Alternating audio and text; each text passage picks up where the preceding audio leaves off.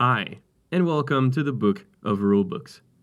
My name is Mathieu Labrosse, and today I'll read to you Chapter 23, War of the Ring, 2nd Edition, a game by Roberto Di Meglio, Marco Maggi, and Francesco Nepitello, and published by Iris Games.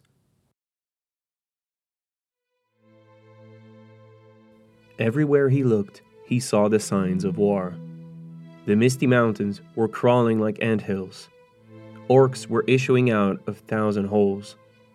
Under the boughs of Birkwood, there was deadly strife of elves and men and fell beasts. The land of Beornings was aflame. A cloud was over Moria. Smoke rose on the borders of Lorien. Horsemen were galloping on the grass of Rohan. Wolves poured from Isengard. From the havens of Arad ships of war put out at sea. And out of the east men were moving endlessly, swordsmen, spearmen, bowmen upon horses, chariots of chieftains, and laden wains. All the power of the Dark Lord was in motion. The Fellowship of the Ring by J.R.R. Tolkien, Book 2, Chapter 10.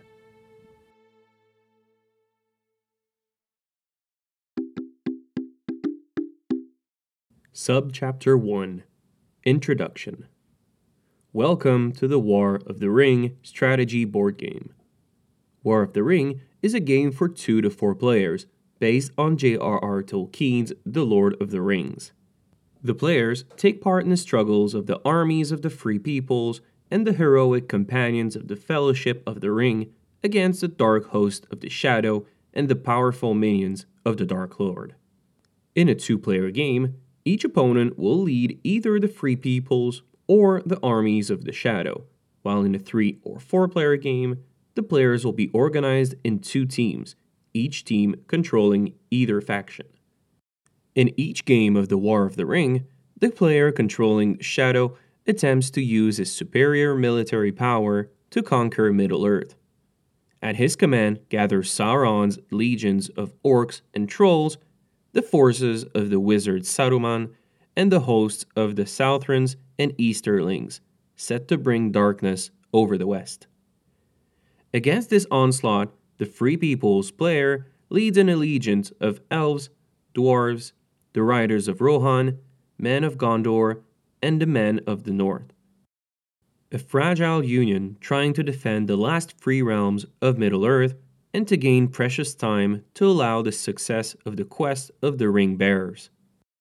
While armies clash, the 9 companions of the Fellowship of the Ring travel towards the very heart of the domains of the Dark Lord, Mount Doom, to destroy the one ring in the Mountain of Fire. Controlled by the Free Peoples player, the Fellowship is his true chance of winning, as the military forces of the Shadow will be vanquished together with their master if the ring is undone. But the quest is fraught with ever greater perils as the darkness falls over Middle-earth. In the end, one side will emerge victorious. If the Shadow conquers enough of its enemies' cities and strongholds, or if the ring bearers fail and are corrupted, darkness will triumph. If the Fellowship succeeds in destroying the ring before this happens, or the armies of the Free Peoples succeed in turning the tide and conquering the enemy's strongholds themselves, the fall of the Dark Lord is at hand. Number of players. War of the Ring is a game for 2 to 4 players. The forces involved in the conflict are divided into 2 sides, the Free Peoples and the Shadow. When playing with 3 players, 1 player controls the Free Peoples and the remaining 2 control the Shadow, sharing tasks. When playing with 4 players, all participants evenly share the forces of the 2 sides. Please note that these rules refer to games played with only 2 players. To play games with more than 2 players, see the Chapter 11, Multiplayer Rules, which will all be explained later.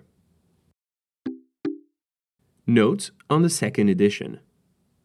This new edition of the game introduces a few subtle but important changes from the 1st edition.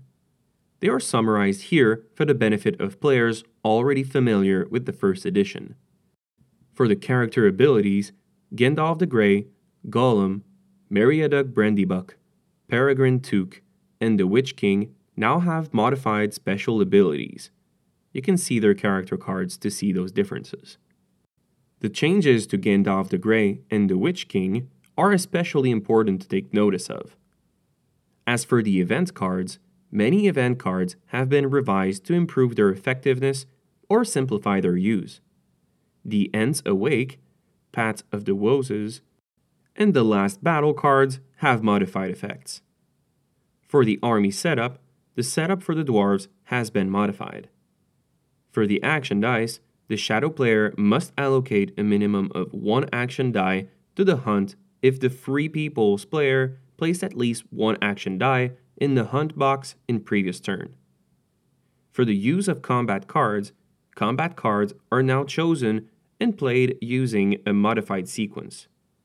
As for the hunt, there is a new sequence for the hunt resolution to streamline the application of event cards and special abilities.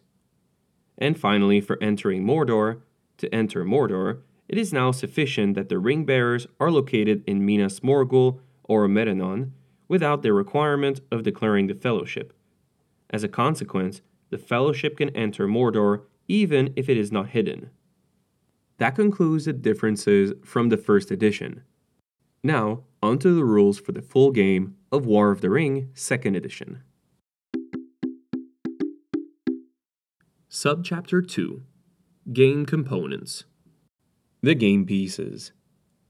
To better understand the different rules that applies to those pieces, we'll go over each type in more details. Plastic figures.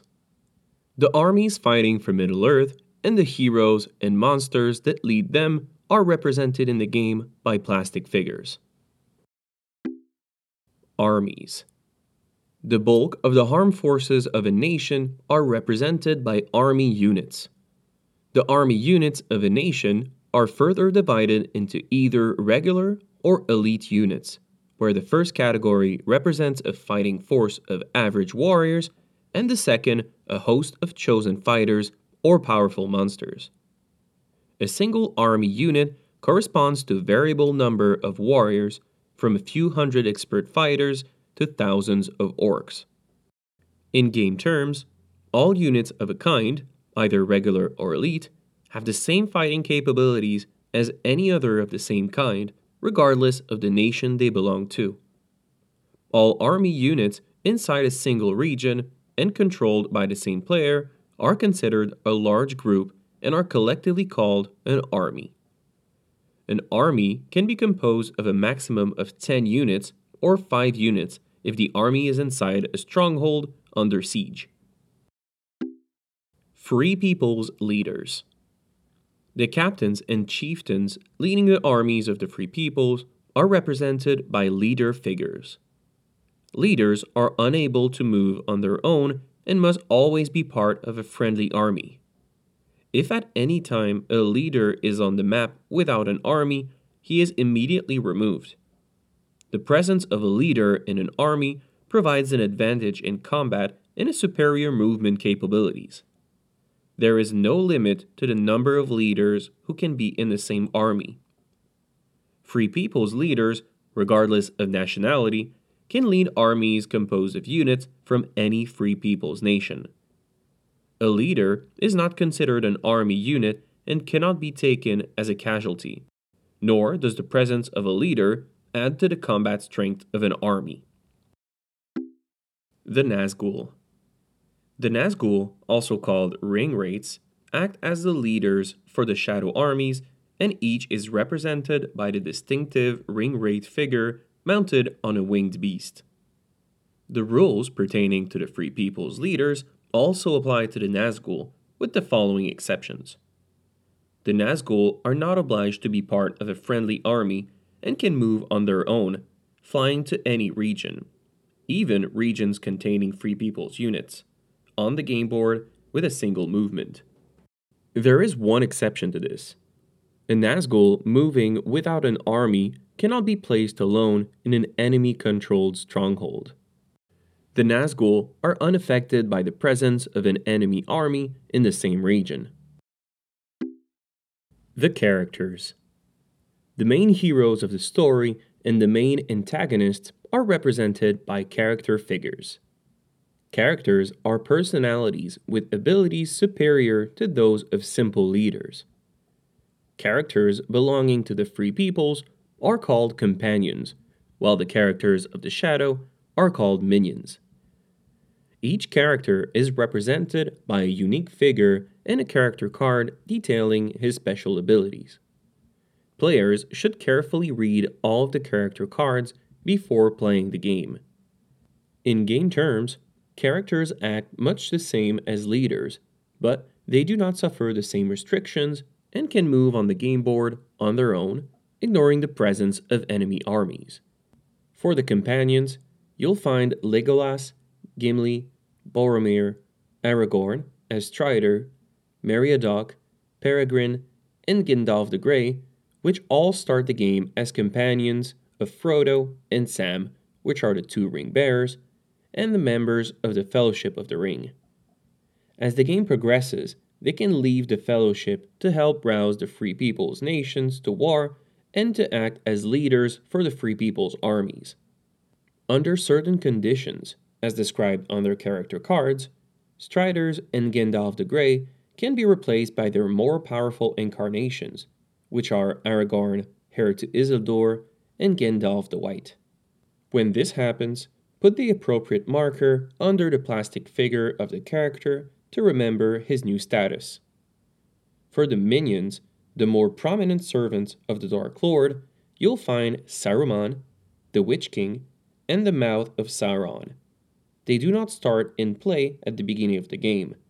They will enter play later under the conditions specified on their character cards. And finally, you'll find Gollum. Gollum is a very unusual character. Gollum is always assumed to be following the Fellowship of the Ring, and he becomes the guide of the Fellowship if the ring bearers are alone. When this happens, you may place the Gollum figure together with the ring bearer's figure as a reminder of his presence. The effects of Gollum's actions are represented in the game by the Gollum character card and certain event cards. The game board. The game board is a view of Western Middle-earth at the end of the Third Age. In addition to the playing area proper, the game board also includes several spaces and tracks used to help the players keep track of various elements and components of the game. The diagram, which you'll find in the rulebook, identifies its various parts and shows the space where many of the components needed at the start of the game are placed during setup. The different regions of Middle-earth, which you'll find on the game board, is the region for the dwarves, which is brown, the elves, which has a light green, Gondor, which is dark blue, the north, which is light blue, the Rohan, which is dark green, Isengard, which is yellow, the Sauron region, which is red, and the Southrons and Easterlings region, which are both orange. The regions. The main portion of the game board shows a view of Western Middle-earth at the end of the Third Age. The map is divided into territories called regions. Each region is identified by a name, which usually refers to a site of note or to an entire geographical area, such as Minas Tirith or Cardolan. Regions are used to regulate movement, combat, and the placement of all plastic figures. Regions are normally separated by a white line or by a river between two white lines. A thick black border denotes impassable terrain, which cannot be crossed, usually a high mountain range. If the border between two regions is completely divided by such a line, those regions are not considered adjacent for any purpose. Some areas of the board are completely blue, either surrounded by a black line or bordered by a white line.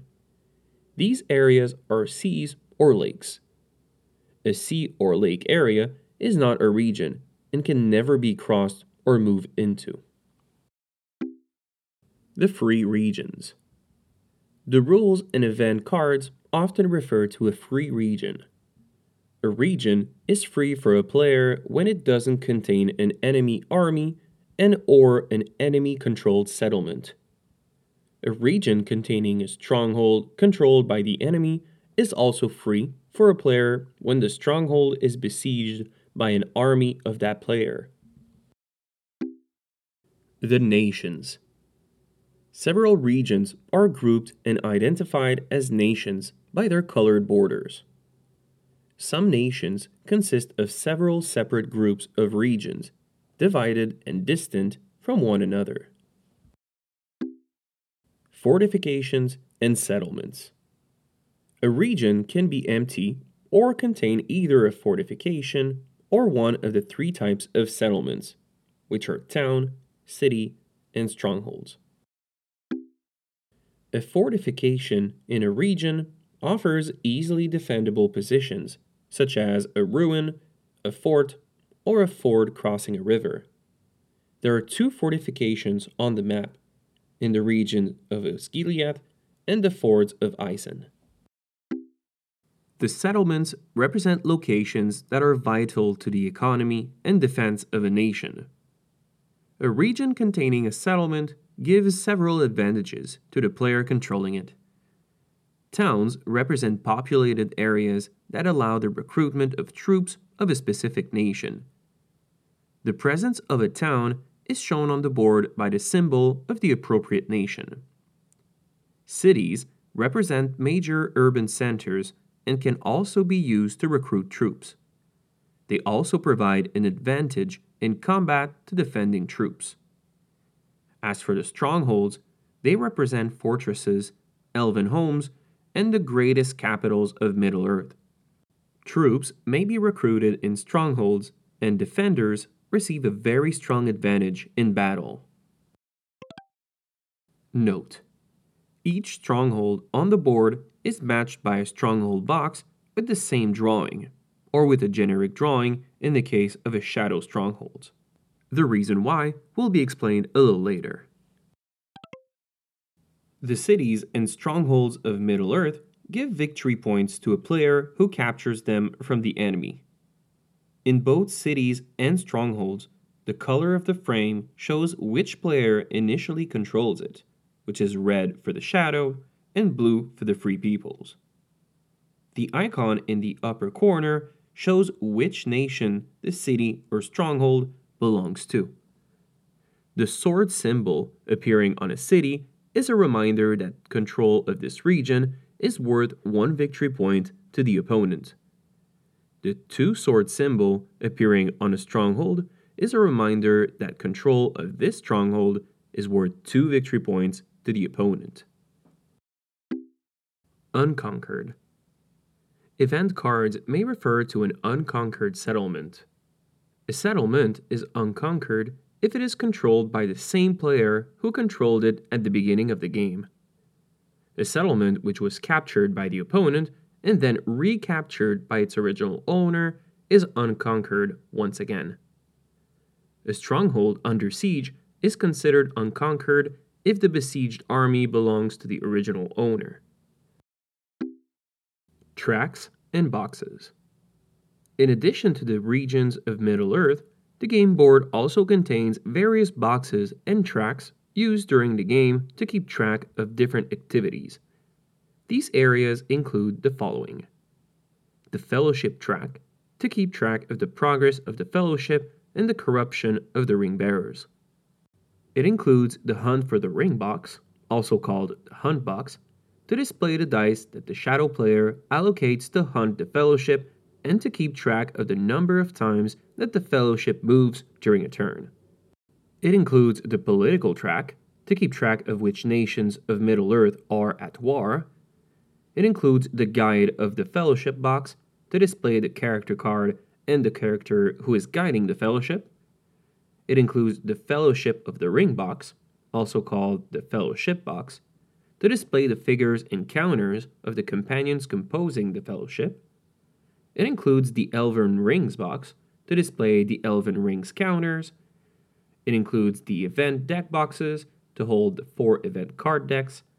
It includes the stronghold boxes to display those army units involved in a siege battle.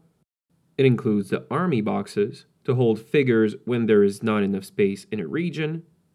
It includes the victory point track to keep count of the conquest of each player. And it includes the Mordor track superimposed on the Gorgoroth region of the map to keep track of the progress of the Fellowship when traveling in Mordor. Subchapter 3: Setting up the game. Before you start playing, you should decide who will play the Free Peoples and who will play the Shadow. Then, get the game ready to play by following these steps. Step 1. Place the game board on a suitable surface, possibly large enough to leave some room along the sides of the board to place discarded cards and eliminated pieces and to roll dice. Step 2. Place the ring bearer's figure on Rivendell, its starting point. Step 3. Place the Fellowship progress counter on Step 0 of the Fellowship track with the hidden side up. The corruption counter is also placed on Step 0 of the same track. Step 4. Place all companion cards in the Guide of the Fellowship box with the Gandalf the Grey character card on top, as he is the starting guide of the Fellowship. Set aside the cards for Aragorn, heir to Isildur, and Gandalf the White, and Gollum for later use. Step 5. Place all the companion figures and their counters in the Fellowship of the Ring box. Set aside the Gollum figure for later use. Step 6. Place the 3 Elden Ring counters in the Free People's Elven Rings box of the game board with the ring side up. Step 7. Set aside all Shadow minion cards, which are the Witch King, Saruman, and the Mouth of Sauron, and the corresponding figures for later use. Step 8. Separate the Free Peoples and Shadow event cards into character and strategy decks according to the back of each card, shuffle them separately, and place them on the corresponding areas of the game board. Step 9. Put the standard hunt tile, which is the beige tile, in a cup or other opaque container. This is the hunt pool. Set aside the special hunt tiles, which are blue and red, for later use. Step 10. Give 7 red Shadow action dice to the Shadow player and 4 blue Free People's action dice to the Free People's player. Set aside the remaining action dice for later use. Set aside the 5 combat dice. Step 11. Place the political counter for each Free People's nation on its starting point on the political track. All of the Free People's nation political counters, except for that of the elves, are placed with the passive side up. The political counters of the elves and all the Shadow army nations are placed with the active side up. As indicated by the symbols on the track, place the Rohan, the North, the Elven, and the Dwarven nations' political counters in the top box. Place the Gondor and the Southron Easterling political counters in the second box from the top, and finally, place the Sauron and Isengard political counters in the third box from the top, immediately above the At War box. And step 12, sort all the plastic figures by their color and their type and follow the army setup diagram in the rulebook to place each nation's initial army units and leaders. Set aside any remaining figures to use as reinforcements, paying attention not to mix them with pieces eliminated from play as the game progresses. Set aside the army counters for use later in the game. Keep all the remaining components in the box. They will be used later in the game. Subchapter 4: The Game Turn. War of the Ring is played over a series of turns until either player wins the game. Each turn is divided into 6 phases. Summary of the turn. The phases of a turn are Phase 1, which is recover action dice and draw event cards, in which each player recovers the action dice he used in the previous turn, plus any dice which were added to the action dice pool and minus any dice which were removed from the pool. Then, each player draws 2 cards, one from each of the respective event decks. The Phase 2 is Fellowship Phase. The Free Peoples player may now declare the position of the Fellowship.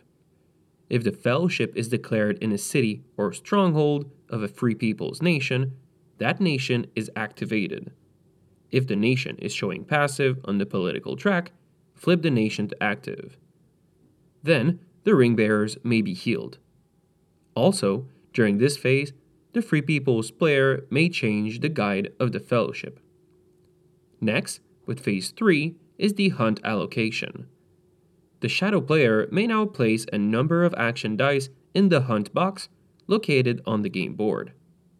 The Shadow player must place at least 1 action die if the Free Peoples player retrieved at least 1 die from the Hunt box during Phase 1. He may allocate only as many dice as the number of companions remaining in the Fellowship. These dice are not rolled during the following action roll phase. Next, with Phase 4, is the action roll. Players roll their action dice, except the dice already in the Hunt box. Then, the Shadow player immediately takes all the rolled dice showing the eye result and adds them to the Hunt box. For the Phase 5 is the action resolution. This phase is the primary game phase of the War of the Ring board game. It is during this phase that players will utilize the action dice results to move their characters and armies on the game board, or to take other important actions. The results of the rolled action dice dictate the actions the players can take during this phase.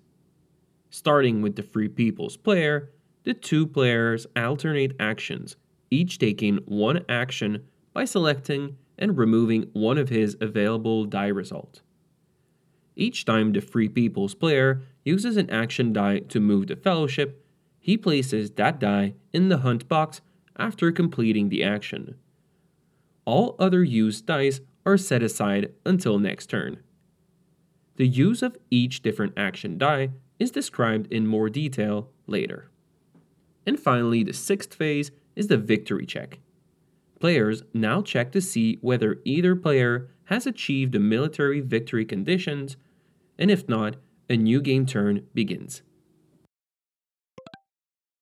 Note: if a ring-based victory condition occurs at any time during a turn, the game ends immediately without waiting for the victory check phase. The action dice.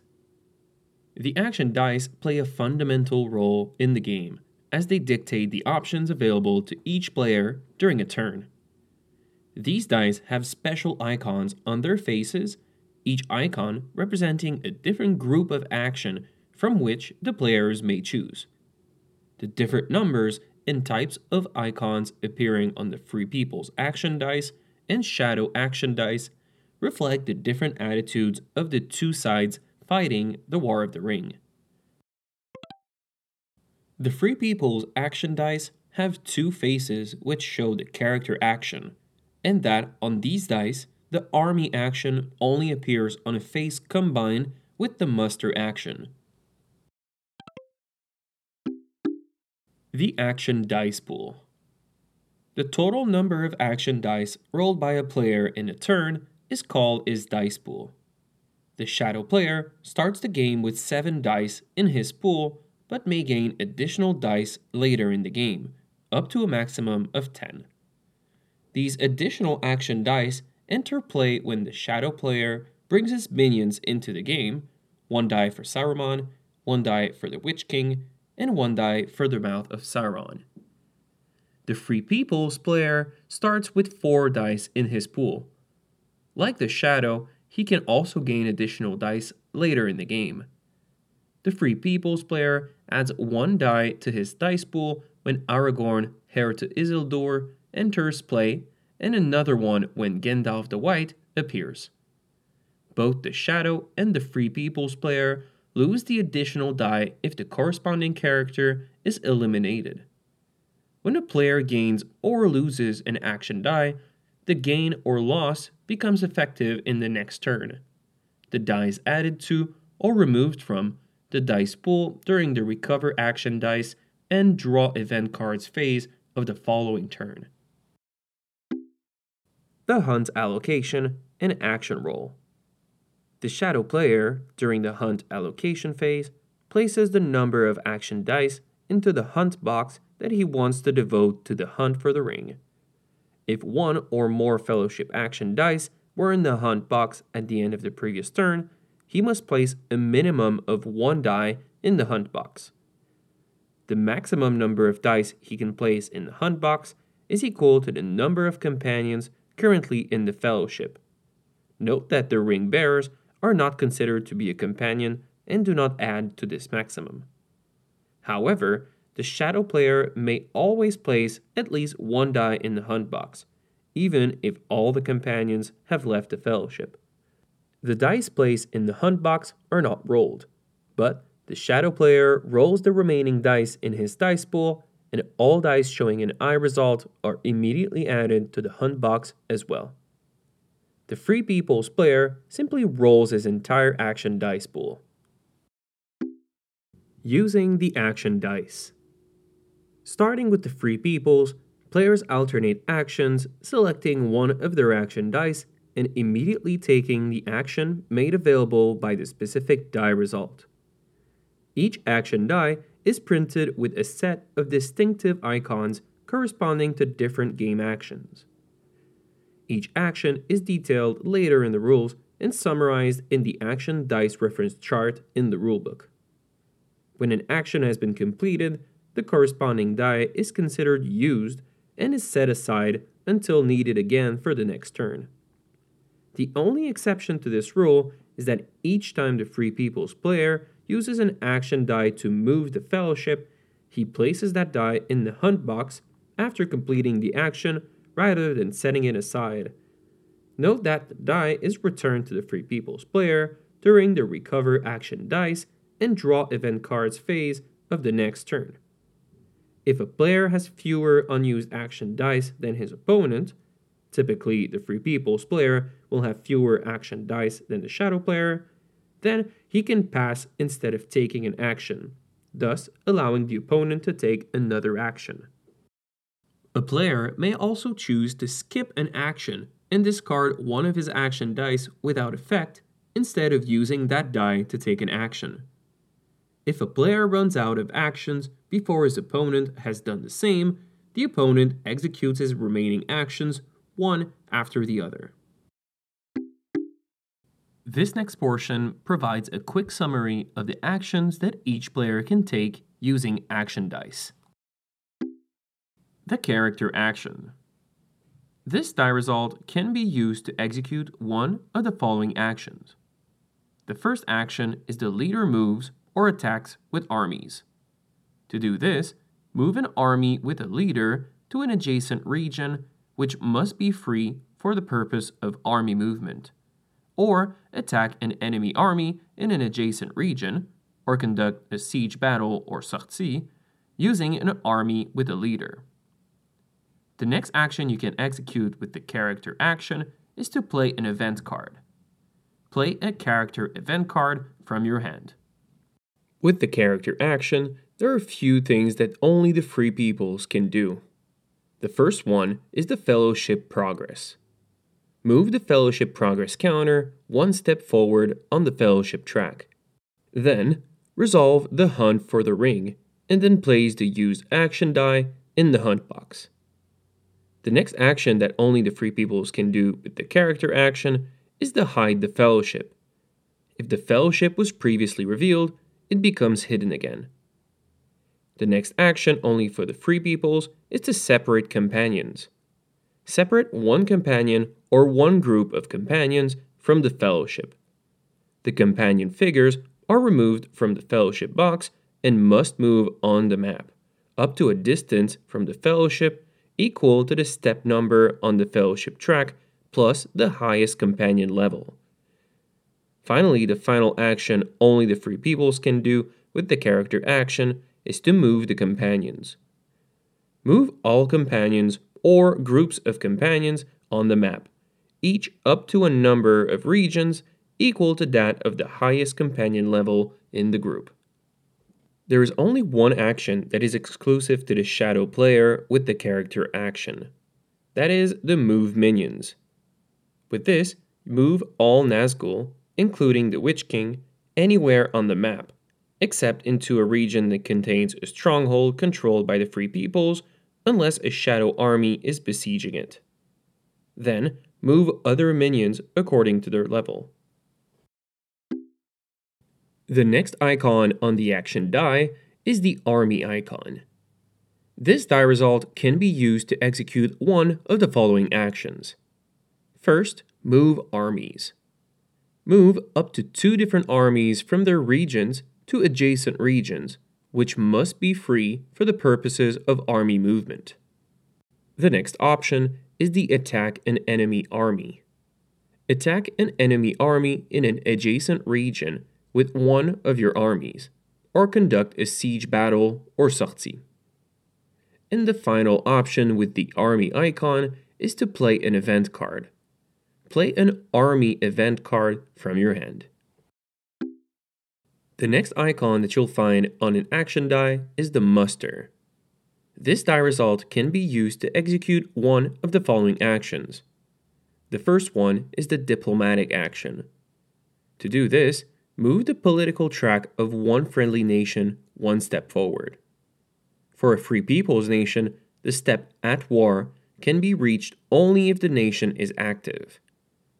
The second option is to play an event card. Play a muster event card from your hand. For the nations that are at war, there are a few more options with the muster icon. The first is to recruit reinforcements. Place reinforcements into play according to this.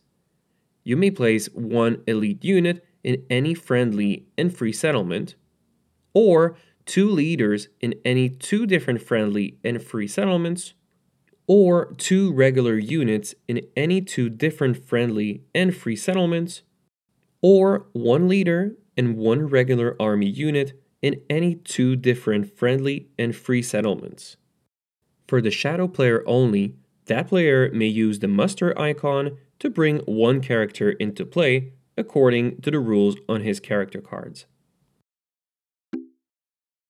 The next icon you'll find on an action die is the event icon. This die result can be used to execute one of the following actions. The first one is to draw an event card. Draw 1 event card from an event deck of your choice. The second is to play an event card. Play any 1 event card from your hand, regardless of its type. On the action die, there is one side in which you'll find both the muster and army icons. For this, choose any 1 action from those listed under muster or army. The special icons.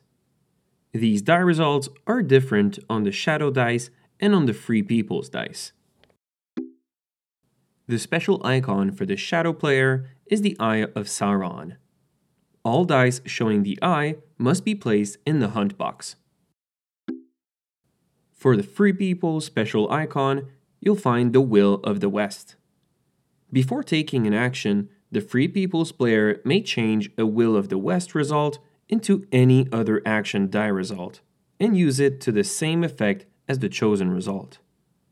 The Will of the West result can also be used to bring into play Gandalf the White and Aragorn, heir to Isildur, according to the rules on their character cards.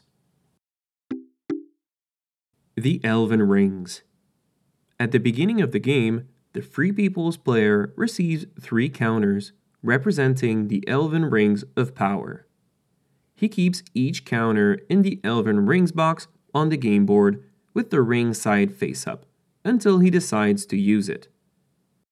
When the Free Peoples player uses an Elven Ring, he flips over the counter to show its flaming eye side and gives it to the shadow player. After the shadow player uses the counter, it is discarded from play. Each elven ring or eye counter can thus be used once by its owner in the following way. When a player is eligible to take an action during the action resolution phase, he may use an elven ring to change the result shown on one of his unused action dice to another action die result of his choice. A player that just used an elven ring to change a die result then proceeds to take a regular action, choosing any one action die result and not necessarily the one he has just changed with the elven ring. He can also skip or pass the action if eligible to do so. The use of an elven ring is subject to the following limitations. First, only one elven ring may be used by the same player during the course of a single turn. Second, the Free People's player may not use an elven ring to change an action die to a Will of the West result. And third, the Shadow player can use an elven ring to change a die result into an eye result. That die is immediately moved to the hunt box. This does not count as an action, so he may then take an action normally. However, he cannot do the opposite and use an elven ring to change a result of an action die already showing an eye result. Subchapter 5. The Event Cards. The event cards represent many of the fortunate or unfortunate episodes in The Lord of the Rings, as well as special items, unexpected occurrences, and what-ifs. Moreover, each event card can alternatively be used for a special combat effect to be employed in battle. When an event card is used for its combat ability, we refer to the card as a combat card. The Event Decks. Each player receives 2 decks of event cards. His strategy deck, represented graphically by an army banner, and his character deck, represented graphically by a sword. Cards in the strategy deck usually offer military and political options to the player. Cards in the character deck are often related to the Fellowship and to the actions of companions and minions on the map. Drawing an event card. During the first phase of each game turn, including the first turn, both players must draw 1 card from each of their decks. It is also possible for players to draw cards from either deck by using an action die result during the action resolution phase. Players may hold a maximum of 6 cards in their hand at any time and must immediately discard those in excess as soon as the maximum number is exceeded. Cards are discarded face down. If a deck is depleted during the game, the discarded cards are not reshuffled. It is now no longer possible for the player to draw cards out of that deck. Thus, he may only draw 1 card from the other deck during the recover action dice and draw event cards phase. Playing event cards. Event cards can be played during the action resolution phase in 2 ways. First, by using an event action die result, which is the Palantir symbol, or by using an action die result whose icon matches the symbol on the upper right corner of the card. Generally, event cards are discarded as soon as their effects are resolved. The effects of an event card are explained in its text.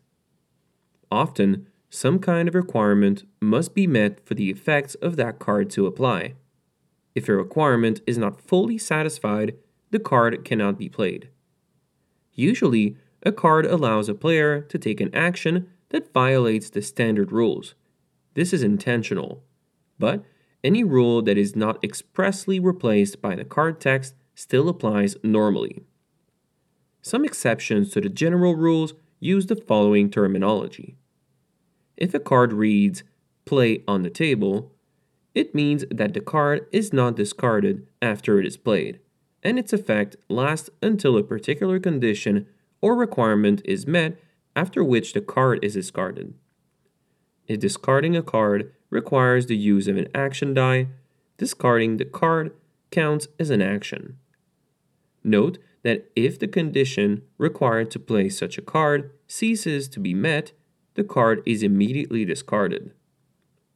If a card text directs you to recruit units or leaders, these units or leaders are taken from your available reinforcements. The actions indicated by an event card are mandatory. However, it can happen that the effects of an event card cannot be fully applied. In this case, the card can still be played, and its effects are applied to the maximum extent possible. Event cards provoking casualties. Several cards describe effects that may cause a player to remove some figures from play. If all the army units in an army are eliminated by the effect of such a card, all Free People's leaders with the army are immediately removed, while any Nazgul, companions, or minions are left in the region, unless specified differently in the card text. Combat cards. In addition to their standard event text, all event cards contain additional text located at the bottom of the cards, representing their use as combat cards. Unlike playing an event card for its main use, playing it as a combat card does not require taking an action. Combat cards are played during battle, which will all be explained later. Just like with event cards effect, combat card effects modify the normal rules of the game, and the text of the card always has precedence over the normal rules. Event cards used as combat cards are always discarded immediately after use. Subchapter 6. Armies and Battles. The vast hordes of the Dark Lord and the stout defenders of the West play a central role in War of the Ring, and their mustering and employment is crucial. From their initial starting positions, as described in setting up the game, the armies of both players will swell with reinforcements and move to battle according to the following rules. First, let's go over the characters. Playing Free People's characters. Free People's characters, or companions, are brought into play in two ways. Companions enter play when they are separated from the Fellowship. And for Gandalf the White and Aragorn, heir to Isildur, they are brought into play using a Will of the West die. Use the rules specified by their character cards. Playing Shadow characters. Shadow characters, or minions, are brought into play using a muster die. This use of a muster die does not follow the normal rules for recruitment. Use the rules specified by the character card. Moving characters. Characters are moved on the game board during the action resolution phase by using a character action die result, which is the sword icon, or by playing an event card that allows the movement of characters. A character action die result can be used to either move all companions or not in the Fellowship, this is for the Free Peoples only, or they can move all Nazgul and minions, and this is for the Shadow player only. Note: if a character's level is 0, he cannot move even when attached to an army. Moving companions. When the Free People's player uses a character action die result to move his characters, all companions on the map may be moved a number of regions equal to or less than their level, which will be explained later. However, a group of companions in the same region can be moved to a common destination at a distance equal to or less than the highest level in the group. The Free People's player can create more than one group from companions in the same region, which may then move independently to different destinations. When companions move, they are subject to the following rules. First, they are unaffected by any enemy army. When moving alone or with other companions, they can enter or leave a region that contains shadow units, but must stop upon entering a region containing a stronghold controlled by the shadow player.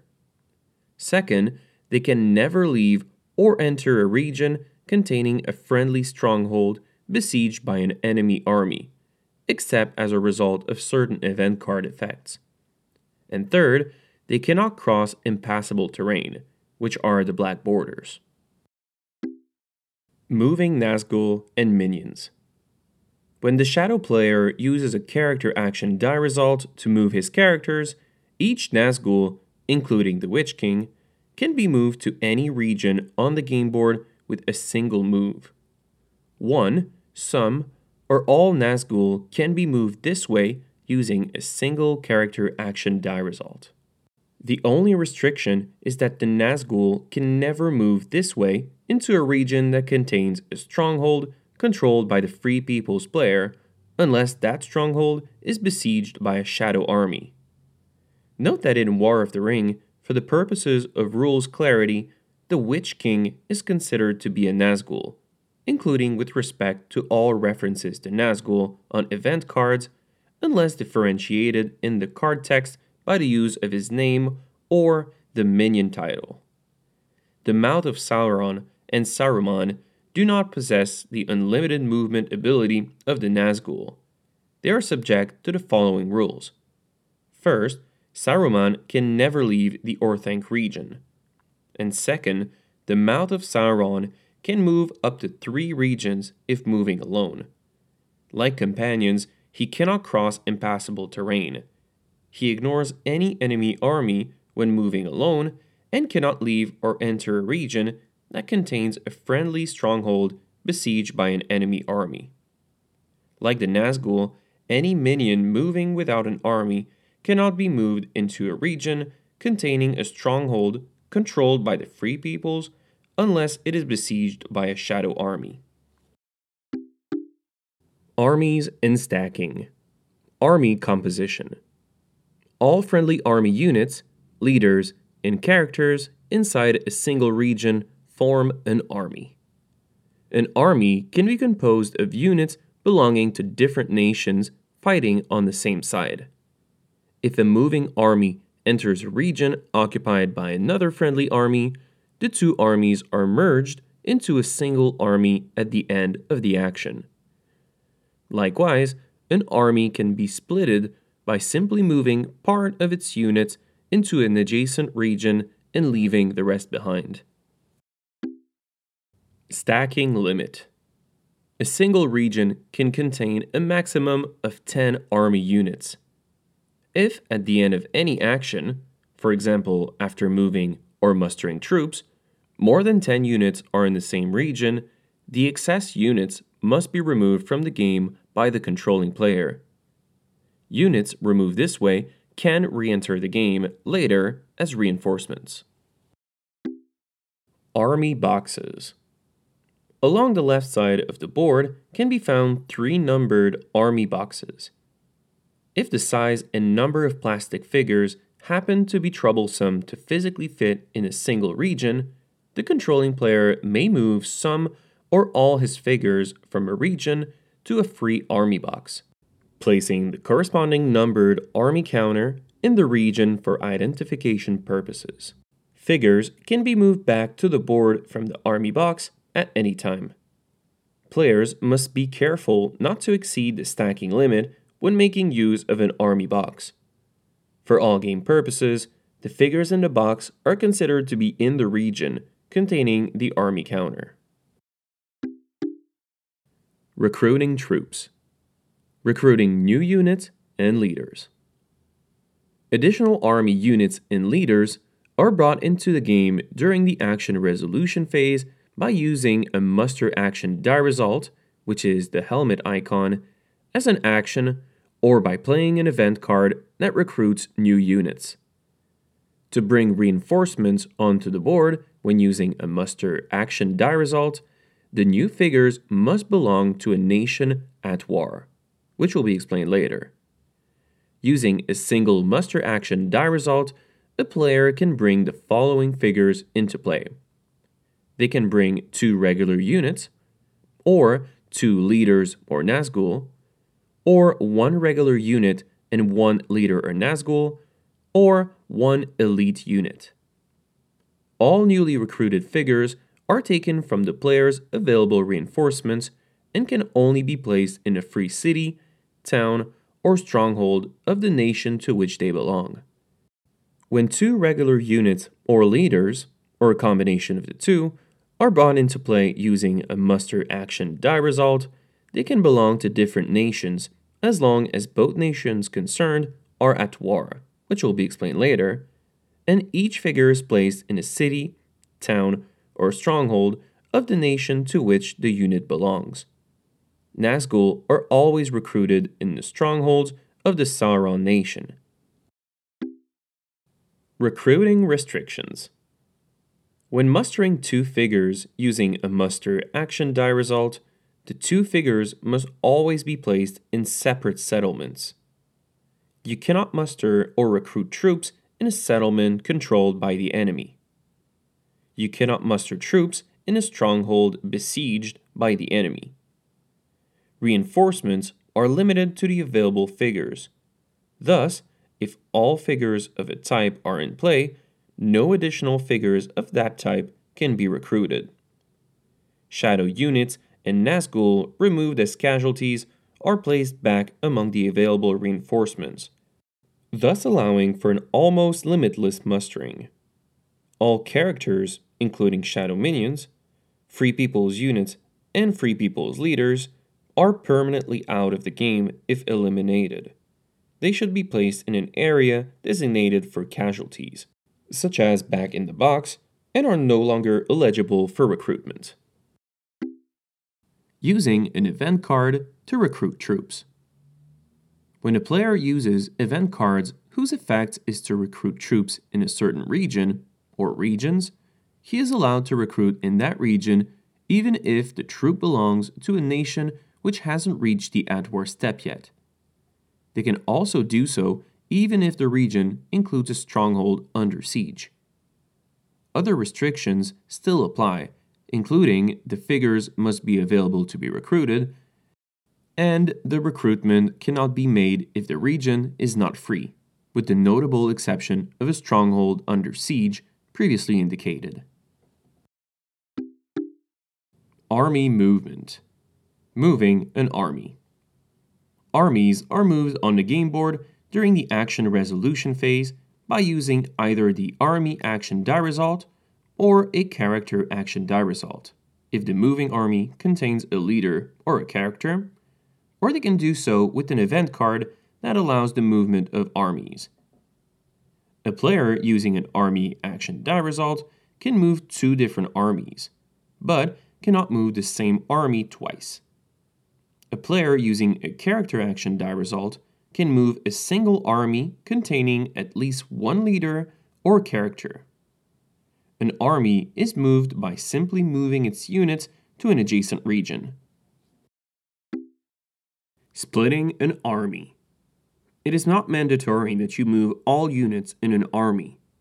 An army can split itself into 2 different armies by moving only a portion of its units to an adjacent region. Free People's leaders can never be in a region without combat units, so if a moving army completely vacates a region, all such leaders must follow the army. If the army splits, leaders may choose to either move or stay behind. When a player uses a character action die result to move an army and the army splits, at least 1 leader or character must join the moving unit. Note that unless used as the subject to move an army with a character action die result, characters, which are companions and minions, and Nazgul are not obliged to move with an army, as they can remain in a region on their own. Movement restrictions. The moving units, as well as leaders and characters, can be chosen freely, as long as no figure is moved twice using the same action. This includes movement effectuated by event cards, unless the card explicitly has different instructions.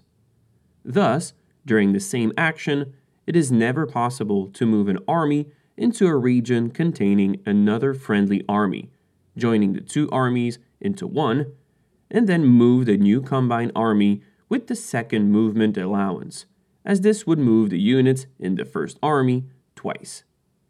For purposes of moving under one action, these armies should be kept separate until both movements have been taken. Note: an army can move multiple times in a single turn, as long as it uses a different action die for each movement. Any region entered by a moving army must be either a free region, which was explained earlier, or an enemy-controlled settlement that is free of enemy army units. These are known as regions that are free for the purposes of army movement. If a region is occupied by enemy units, it cannot be entered, but must be attacked. After moving an army into a region, you cannot exceed the stacking limit of 10 units. If a moving army includes any units from a nation which is not yet at war on the political track, which will be explained later, it cannot enter a region that is inside the borders of another nation, even if friendly. An army can never move into a region that is completely separated from the region the army is currently in by a black line, which denotes impassable terrain. The same restriction applies to characters and to the Fellowship. Using an event card to move armies. When using event cards whose effects allow a player to move armies, all regular movement restrictions must be respected. Some event cards allow a player to move one or more armies through more than one region, and the following addition rules apply. First, each army to be moved is defined at the beginning of its movement. It is possible to split the army before moving. The army cannot pick up or drop figures along the way. Second, if an army moves through an enemy-controlled settlement, it captures that settlement. And third, if an army moves through regions containing other friendly armies, stacking limits are checked only after all the multiple movements have been completed. Battle resolution. Attacking with armies. An army is allowed to attack an enemy army during the action resolution phase by using an army or a character action die result, or by playing an event card that allows an army to attack. Only armies belonging to a nation at war on the political track can start a battle. A player can use an army action die result or a character action die result if the army contains at least one leader or character for the following purposes. First, it can use it to attack an enemy army in an adjacent region. Or second, to initiate a siege or a sortie against an enemy army in the same region. That in particular will be explained later. Note that, unlike when used merely for movement, an army action die result can only activate a single army for the purpose of attacking. An army using a character action die result to make an attack must contain at least one leader or character. Note: when a battle is initiated, attacking units do not actually move into the region they're attacking, but instead stay in their present region for the duration of the attack. Only if the battle is over and won, the attacker may move his attacking units into the embattled region. Splitting an attacking army. It is not mandatory for all figures composing an army chosen to attack to participate in battle. When a player is about to attack, he can split the army into two, dividing the figures contained in the region into an attacking army and into a second army, called the rear guard, that will not take part in the upcoming battle. Each of the two newly created armies must contain at least one army unit, while leaders, companions, and minions can be distributed among the two armies as the player sees fit. Note: if the player is using a character action die result to attack, the newly created attacking army must contain at least one leader or one character. The army chosen as the rear guard does not affect the battle in any way. It cannot be targeted by combat card effects, its figures cannot be chosen as casualties, and it cannot advance into the contested region if the battle is won. If the attacking army includes one or more figures belonging to nations not at war, then it is mandatory to split the army, leaving with the rearguard any figures which is not at war. Note that all defending figures, which are units, leaders, and characters, are always considered to be part of the battle. Combat strength and leadership. Attacking and defending army units, leaders, and characters all participate in determining the combat strength and leadership of the armies involved in battle. The combat strength of an army is equal to the total number of its army units, which are regular and elite units. Combat strength determines the number of dice rolled in the combat roll up to a maximum of 5 dice. This means that units in excess of 5 do not add to the number of dice rolled by an army, but an army with more than 5 units is usually able to retain its full combat strength for a longer period. For example, let's say an army contains 3 regular units and 1 elite unit. This army would have a combat strength of 4. Alternately, an army of 6 regular units and 2 elite units has a combat strength of 8, but will still only roll the maximum of 5 dice. The leadership of an army is equal to the number of leaders, or Nazgul, plus the leadership ratings of all participating characters, as shown on each character card. The leadership determines the maximum number of dice that may be rolled in the leader reroll, up to a maximum of 5 dice. Often, combat cards and character special abilities modify the combat strength and leadership rating of an army involved in battle. In either case, the maximum of 5 dice can never be exceeded, regardless of modifiers. Resolving a battle. A battle is resolved in a series of combat rounds. During each round, both players follow the steps below. First, play a combat card, which is optional. Second, roll the dice for the combat roll. Third, roll the dice for the leader reroll. Fourth, remove casualties. And 5, choose to seize the attack or retreat. Each step is resolved simultaneously by the players. Both perform step 1, then both perform step 2, etc. Now let's dive into more details into each of these steps. Step 1. Play a combat card. At the beginning of each combat round, each player may play one event card from his hand as a combat card. First, the attacker declares whether he wants to use a combat card and chooses the card. Then, the defender declares if he wants to use a combat card and chooses the card. The defender may play a combat card even if the attacker chooses not to. Cards are chosen secretly and then revealed simultaneously. However, the back of the chosen card is always visible to the opponent. It is important that each player carefully reads the text on his combat card before choosing it, especially with respect to its requirements, modifiers, and application. Unless otherwise specified, the effects of a card only apply for the current combat round. Combat cards are always discarded as soon as the combat round is over. For the timing of a combat card, the text on the combat card should establish with reasonable clarity when the effects of that card should be applied during the battle. In the case of any uncertainty as to timing, The initiative number in the bottom left corner of the card indicates which card must be applied first. The card with the lower number is applied first.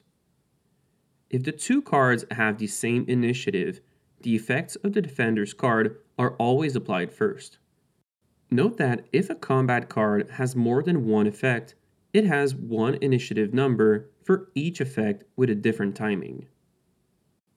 There are a few requirements for the combat cards.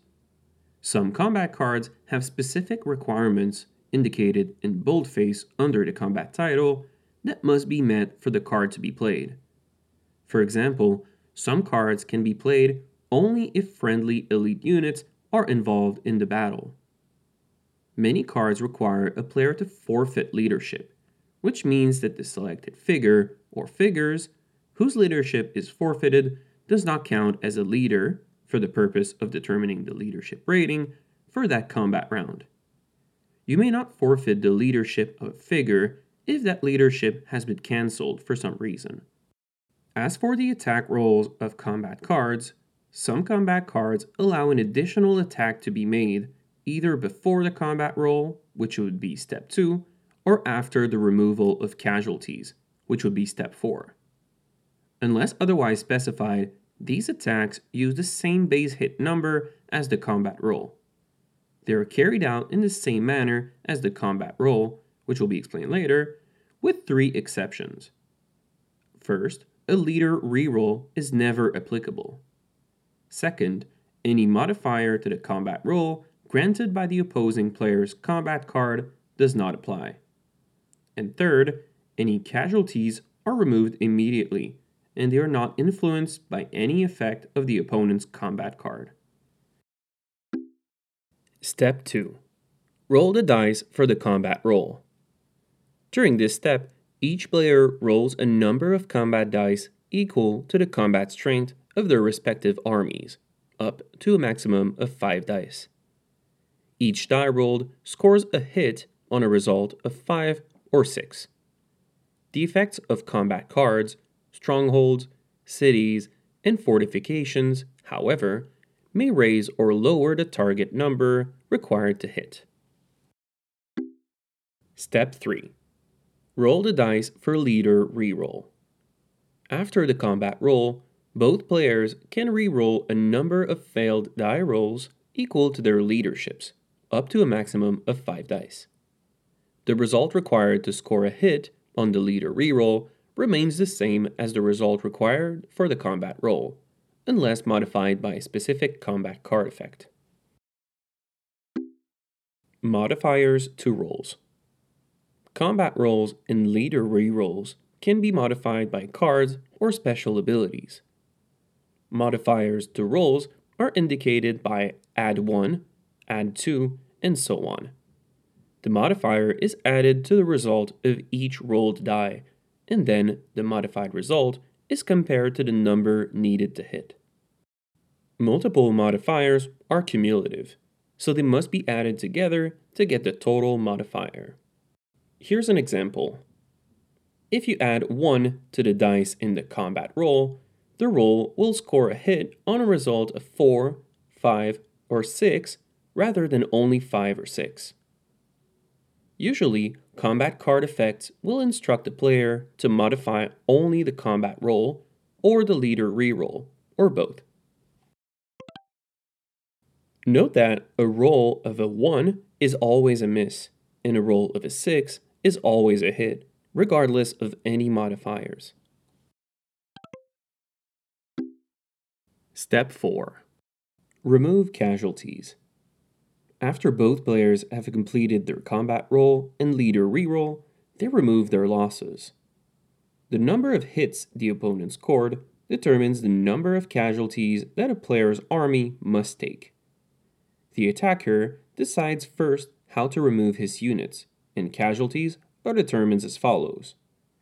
For each hit scored by the opponent, remove 1 regular unit or replace 1 elite unit with 1 regular unit of the same nation.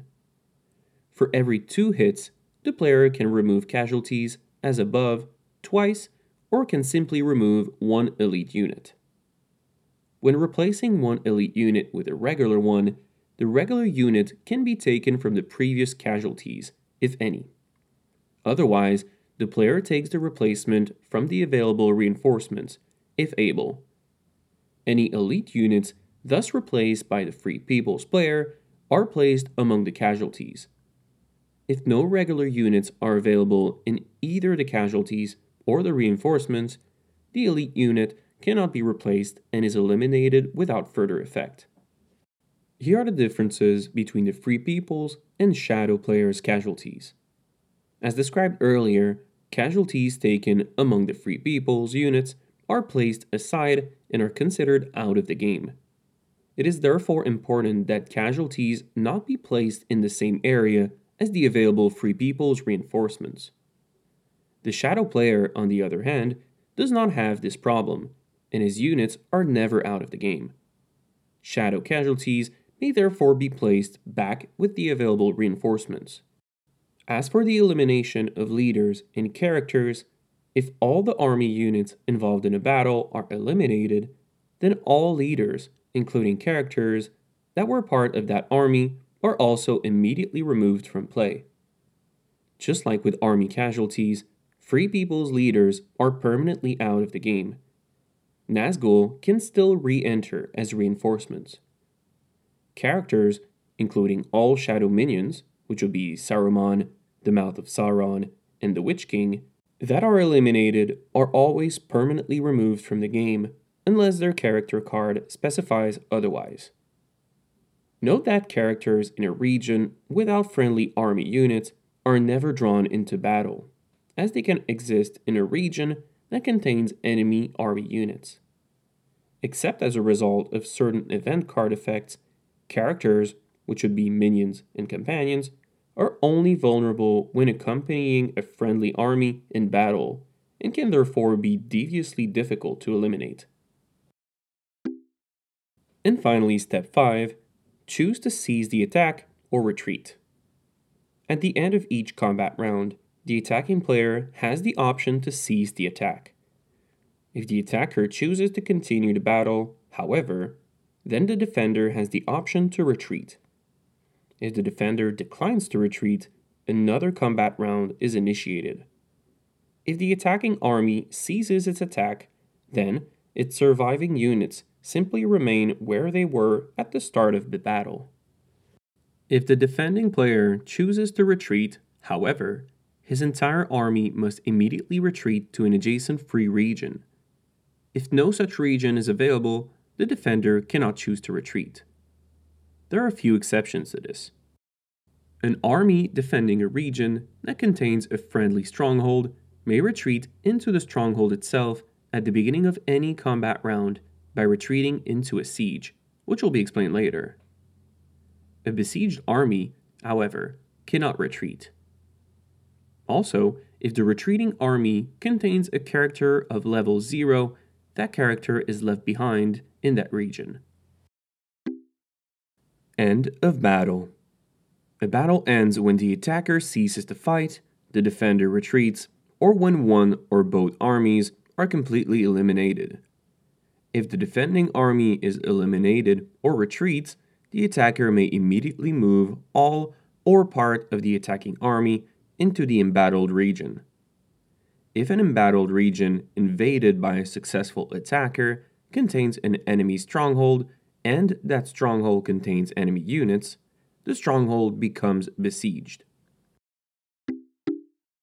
Fortifications, cities, strongholds, and sieges.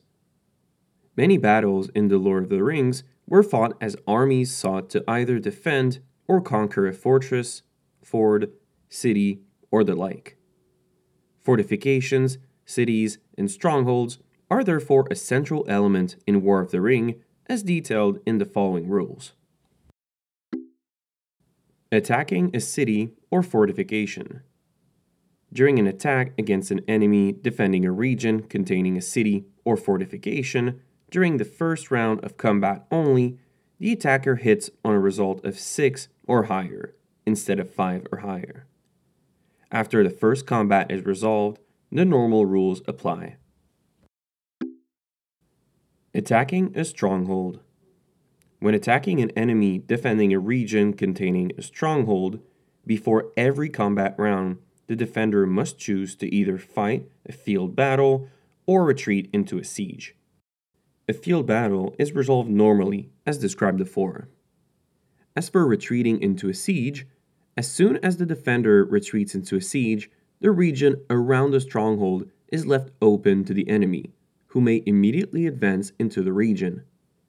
If the attacking army chooses to advance, the stronghold is now considered under siege and the battle is over. The defending figures are now considered to be inside the stronghold itself and are placed in the appropriate stronghold box found on the game board, if needed for space considerations, of course. A stronghold under siege can contain a maximum of 5 army units and any number of leaders. Any unit in excess of 5 is removed immediately when a stronghold comes under siege. Units removed in this way can re-enter the game later as reinforcements. A siege ends if the attacking army leaves the region, or if at any time the attacking or defending army is completely eliminated. During the siege, the region surrounding the stronghold is considered free for the besieging player, while the stronghold itself remains controlled by the player under siege. When a siege ends, move any surviving defenders from the stronghold box to its region on the map again. Conducting a siege. When a stronghold is under siege, the troops within can only be attacked by an army in the same region, using an action die for battle during the action resolution phase. Any battle starting against the besieged army is considered a siege battle. During a siege battle, the attacker hits only on a result of 6 or higher, while the defender hits on a result of 5 or higher as normal. Also, unlike a normal combat, a siege battle only lasts for 1 combat round, unless the attacker decides to voluntarily reduce one of his participating elite units to a regular one. If the attacker decides to do so, the siege battle lasts for an additional round. It is possible to extend a siege battle repeatedly, as long as the attacker has available elite units to reduce at the end of a round. If a siege battle ends and there are still defending and besieging units left, the defenders are still considered under siege. There are few restrictions to this. First, a defending army under siege may never choose to retreat to an adjacent region. And second, an army besieging a stronghold is free to move away from the region. If no army units are left behind, the stronghold is no longer under siege. A sortie. An army inside a stronghold under siege may attack the besieging army by using an action die for battle during the action resolution phase. A battle in which the attacker is under siege is called a sortie. In a sortie, the besieged army fights a field battle for at least 1 round, forfeiting the advantages of defending the stronghold. A rear guard, which would explain in splitting an attacking army earlier, may be formed and left behind in the stronghold. Combat is resolved normally, with both armies scoring hits on a 5 or higher, but if the attacker wants to seize the battle, the attacking army moves back into the stronghold. The besieging defending army may retreat to a free adjacent region as usual. If the attacking army wins the sortie, it cannot advance outside of the region. Relieving a siege. An army in an adjacent region can attack an enemy army besieging a friendly stronghold using the normal rules. The army inside the stronghold does not participate in the battle. The attacking army cannot advance into the region containing the stronghold unless the besieging army is destroyed or retreats. Reinforcing a siege. While a stronghold is under siege, the besieging player can move new troops into the region because it is a free region. This is considered a movement and not an attack. Capturing a settlement. At the start of a game, all settlements belong to the nation in which their region is located. A settlement is considered captured when either an enemy army enters a region containing a city or town or unoccupied stronghold, or if all the units defending a stronghold are eliminated and the besieging army still has at least one unit remaining in the region. The capturing player places a settlement control marker on the region to indicate his control. A captured city, town, or stronghold cannot be used for mustering troops or advancing the political track. Captured cities and strongholds award the capturing player victory points for the purpose of determining a military victory. Advance the victory point marker of the capturing player on the victory point track by 1 step for a captured city and 2 steps for a captured stronghold. If the original owner of the region is able to recapture it, the settlement control marker is removed and any victory points earned from the conquest are lost. Subchapter 7. The Politics of Middle-earth. The end of the Third Age was a dark time for Middle-earth. While the basic allegiances of the free peoples were clearly defined, their individual opinions towards the threat of Sauron differed widely. The diplomatic stance of the various nations is represented in the War of the Ring by a nation's position on the political track found on the game board. The political track. The initial starting position of a nation on the political track, marked by the individual nation's icon on the track itself, represents its diplomatic attitude at the beginning of the war.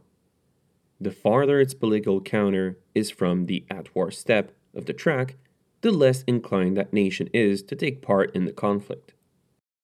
For a nation to be considered completely mobilized and ready to fight, its political counter must be in the last step of the track marked at war. To further reflect their reluctance in entering the war, all the free people's nations, except the elves, start the nation in a passive state, represented by the gray side of a nation's political counter facing up. As long as a nation remains passive, it can never be moved to the last step of the track, which is at war, and thus be fully mobilized. Activating free people's nations. The political counter of a free people's nation is turned to the active side, with the light blue side face up, when any of the following events occur. Either a region of that nation is entered by an enemy army, or an army containing units of that nation is attacked, or the Fellowship of the Ring is declared in a city or stronghold of that nation, or when a companion, capable of activating that nation, ends his movement or enters play in one of its cities or strongholds, unless it is controlled by the enemy. Each companion has a symbol in its lower right-hand corner that indicates which free people's nations the companion is capable of activating upon ending his movement or entering play in one of that nation's cities or stronghold. Note that Gandalf, Aragorn, Meriadoc Brandybuck, and Peregrine Took all show the free people symbol rather than one specific nation symbol. These characters are capable of activating any free people's nation upon ending their movement in one of its cities or stronghold. Advancing a political position. The political counter of a nation is advanced by moving it down a step toward the at-war step on the political track by using a muster action die result or by placing certain event cards. Additionally, the counter of a nation is automatically advanced 1 step if any of the following events occur. First, every time an army containing units of that nation is attacked. Each battle counts as 1 attack regardless of the number of rounds fought. Also, remember that when a nation's army is attacked, that nation becomes active. And second, every time a nation's settlement, which would be town, city, or stronghold, is captured by the opponent. Event cards affecting the political track. All cards that initiate an attack by an army can trigger a political reaction, activating and/or advancing on the political track. The 3 Ents Awake event cards and the Dead Man of Dunharrow event card can also trigger a political reaction. The effects of these cards are considered to be battles in which the enemy army cannot fight back. All other cards that trigger a political reaction have the political effect explicitly stated in the text. Entering war. A nation that is not at war is considered to be non-belligerent. A non-belligerent nation suffers various limits to the capabilities of its troops. In details, army units and leaders of a non-belligerent nation must adhere to the following restrictions. First, they can move outside their national borders but can never move across the borders of another nation, including friendly ones. Second, they cannot attack enemy armies, but they can defend if attacked. And third, they can never be recruited using the muster action die result. All restrictions listed here apply even if figures of a non-belligerent nation are attacked with figures of a nation at war. There's one exception to this. Non-belligerent figures are allowed to cross another nation's border when retreating from a battle. If they can do so, the next time they must move out of that nation unless they became at war in the meantime. When a nation's political counter moves into the last step of the political track, the nation is now at war. A nation at war is free from the constraints binding a non-belligerent nation. Its armies may freely move across all nations' borders and attack enemy armies, and its troops can be recruited using muster action die result. As noted before, a passive Free People's Nation can never enter the at-war step, but must be activated first. Characters at war. Companions, minions, and Nazgul can freely move and be involved in battle regardless of the political position of the nation they belong to. In essence, they should be considered already at war. Subchapter 8. The Fellowship of the Ring. In War of the Ring, Frodo and Sam are inseparable and are represented collectively as the Ring Bearers. As told in The Lord of the Rings, the two hobbits are accompanied by a number of companions chosen from among the free peoples of Middle-earth. These characters, together, form the Fellowship of the Ring. While Frodo and Sam are bent on reaching Mount Doom to complete their quest, the other companions have a choice. They can stay and protect the Fellowship, or, in time, leave the Fellowship in order to help the free peoples of the West in their struggle against the Shadow. Fellowship figures and counters. The Fellowship of the Ring is represented in the game by a number of figures and counters. The Ring Bearer's figure, which is Frodo and Sam, indicates the last known position of the Fellowship. It is placed in the region where the Fellowship was last declared or revealed. At the start of the game, it is placed in Rivendell. Whenever the rules or event cards refer to the current location of the Fellowship, it is determined by the position of this figure regardless of the position of the Fellowship Progress Counter. The Fellowship Progress Counter shows how far the Fellowship has traveled from its last known position and indicates whether the Fellowship is hidden or revealed. This counter is placed on the Fellowship track on the game board and is moved a step forward each time the Fellowship advances. The companion figures and counters, of which there are 7 of, represent the heroes of the Free Peoples. Initially, their figures and counters are placed in the Fellowship of the Ring box on the game board to indicate that they are all part of the Fellowship. When a companion leaves the Fellowship, his figure is moved from the box to the map and his counter is removed from the Fellowship box. The Ring Bearers. The Ring Bearers figure depicts Frodo and Sam together, since in War of the Ring, these two hobbits can never be separated from one another or leave the Fellowship. Hence, the position of the Ring Bearers is always the one indicated by this figure. Corruption. The growing burden of carrying the One Ring to its destruction is represented by the corruption of the Ring Bearers, a numerical score that starts at 0 points but can increase to 12. Upon reaching 12 corruption points, the Ring Bearers are immediately assumed to have failed in their mission, succumbing to the power of the One Ring, and the game is won by the shadow. The Free People's player keeps track of the corruption of the Ring Bearers by moving the corruption counter along the Fellowship track on the game board, which also contains the Fellowship progress counter, placing it upon the corresponding numbered space. Companion character cards. Each companion and his abilities are described on his character cards. At the beginning of the game, all companions are in the Fellowship and their cards are stacked together to form the Fellowship deck. You should set aside the cards for Gollum, Aragorn, Heir to Isildur, and Gandalf the White at the beginning of the game. The deck is placed in the Guide of the Fellowship box on the game board. As long as a companion is in the Fellowship, his corresponding card is left in the Fellowship deck. When a companion leaves the Fellowship, his card is removed from the deck and placed on the table in front of the Free People's player. Each character card contains the following information about the depicted companion. First, his level, which is a number that is used during the hunt for the ring, which will be explained later, and when moving the companion.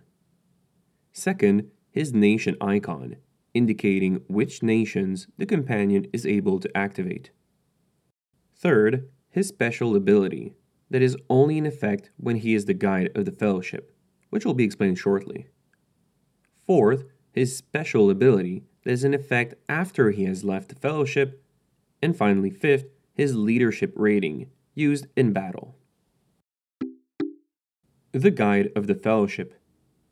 One of the companions in the Fellowship is considered to be the guide of the group during its quest. At the beginning of each game of War of the Ring, that companion is Gandalf the Grey. The guide must always be the remaining companion who has the highest level. In case of a tie in levels, the Free People's player can choose the guide between the tying companions. For example, during the first turn of the game, the Fellowship player could replace Gandalf as guide with Strider, since both are level 3 companions. The Free People's player may nominate a new guide at the end of each Fellowship phase, or when, during the course of a turn, the composition of the Fellowship changes due to a character being separated or eliminated from the Fellowship. Even when changing guides during the Fellowship phase, however, only a character that has or shares the highest level may be designated as the guide. The character card of the companion acting as the guide is always kept at the topmost of the Fellowship deck, so that his special abilities are readily accessible. When a companion is acting as the guide, only his special ability that is marked Guide, if present, can be employed. Any other special abilities listed on the card are not available, as they only apply after the companion leaves the Fellowship.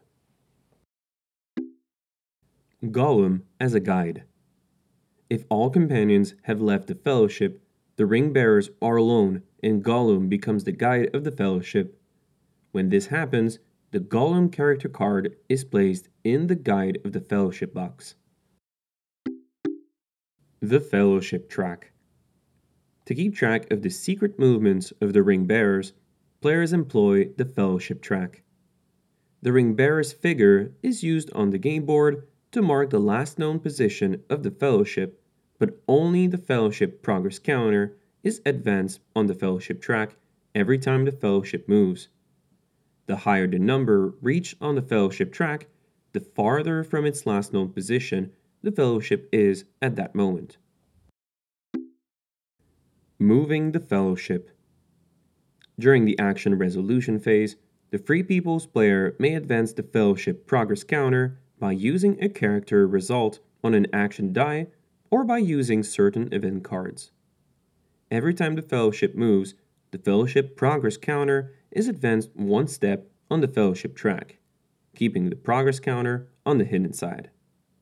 After each time the fellowship progress counter moves, the shadow player has a chance to hunt for the moving fellowship, which will be explained shortly. The Dark Lord of Mordor hopes to regain his precious ring by corrupting the ring bearers, killing the companions, or, at the very least, locating the whereabouts of the fellowship. If the fellowship moves more than once in a turn, the hunt becomes increasingly dangerous. Every time that an action die is used to move the fellowship, that die is added to the hunt box after the hunt has been completed.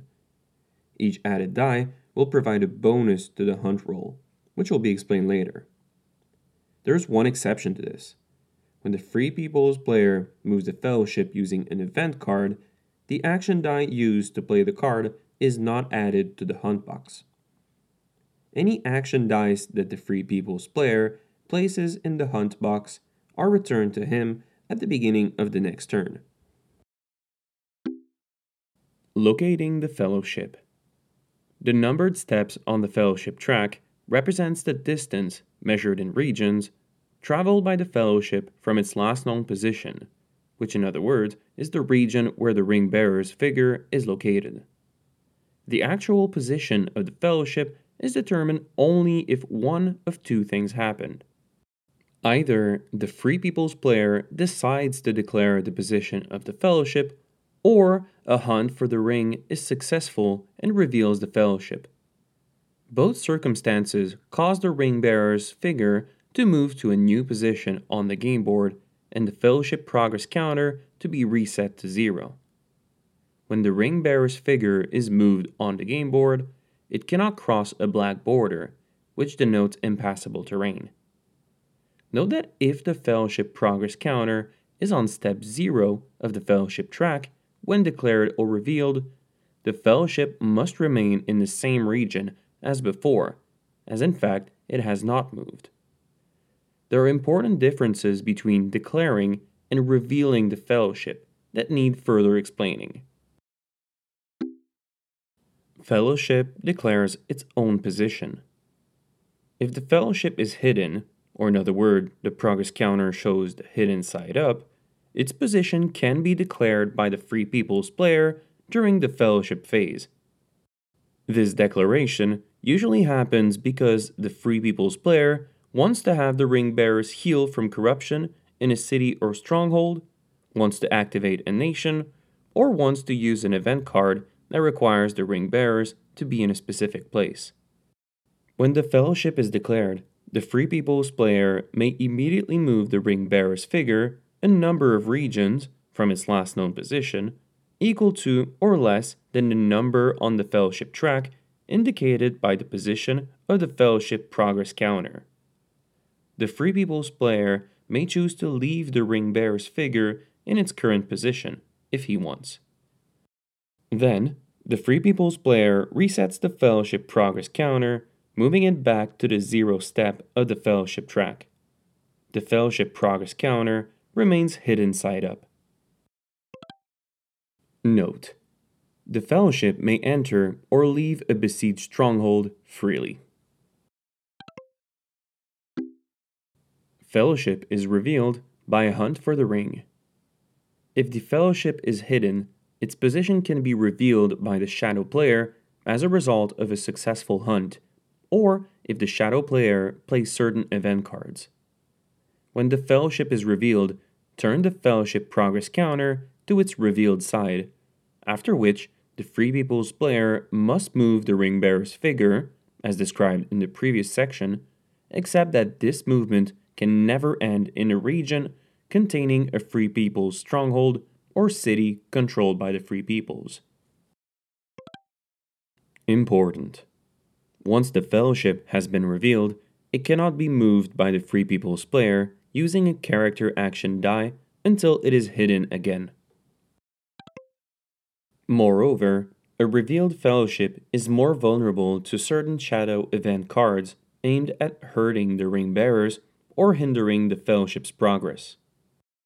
There's a certain effect that happens if the Fellowship is in a shadow stronghold. When the Fellowship is revealed, and its path traced from its last known position, if the Fellowship moves through, moves from, moves into, or remains stationary in a shadow stronghold still controlled by the shadow player, then a hunt tile is immediately drawn as if a hunt has been successful, which will all be explained later.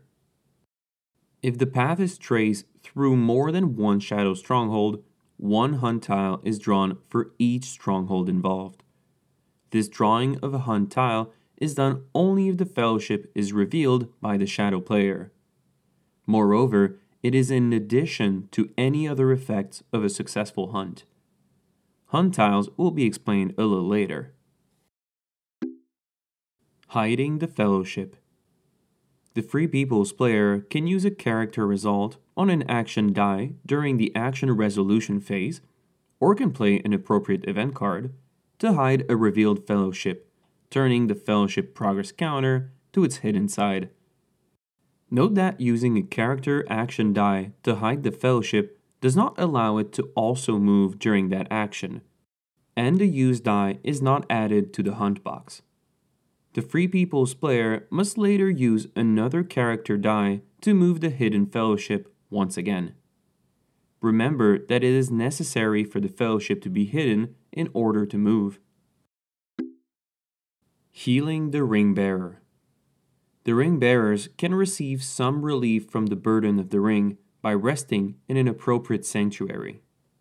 Thus, if during the Fellowship phase the Fellowship is declared in a region that contains a Free People's city or stronghold not under enemy control, 1 point of corruption is immediately removed to a minimum of 0 corruption. The Free People's player adjusts the position of the corruption counter on the Fellowship track accordingly. If the Fellowship remains in a city or stronghold for several turns, during the Fellowship phase of each turn, it is possible to declare them in that region and heal 1 corruption each time. Entering Mordor. Mordor is the realm of the Dark Lord.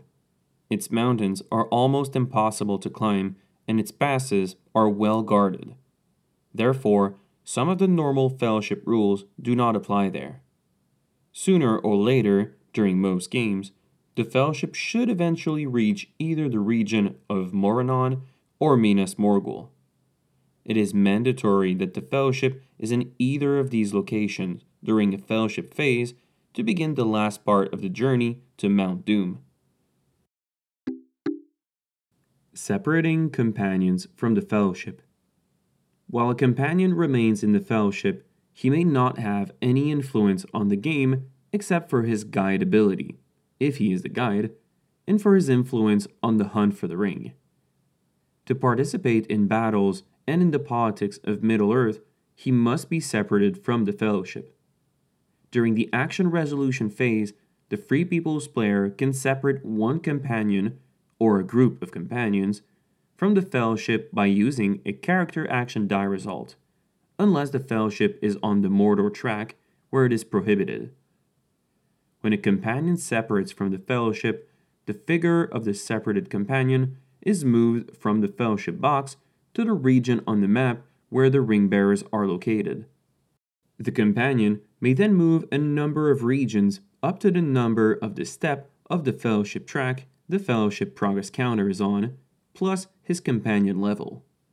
If the Free People's player separates a group of companions, he moves their figures together to one region that can be reached by the companion with the highest level in the group.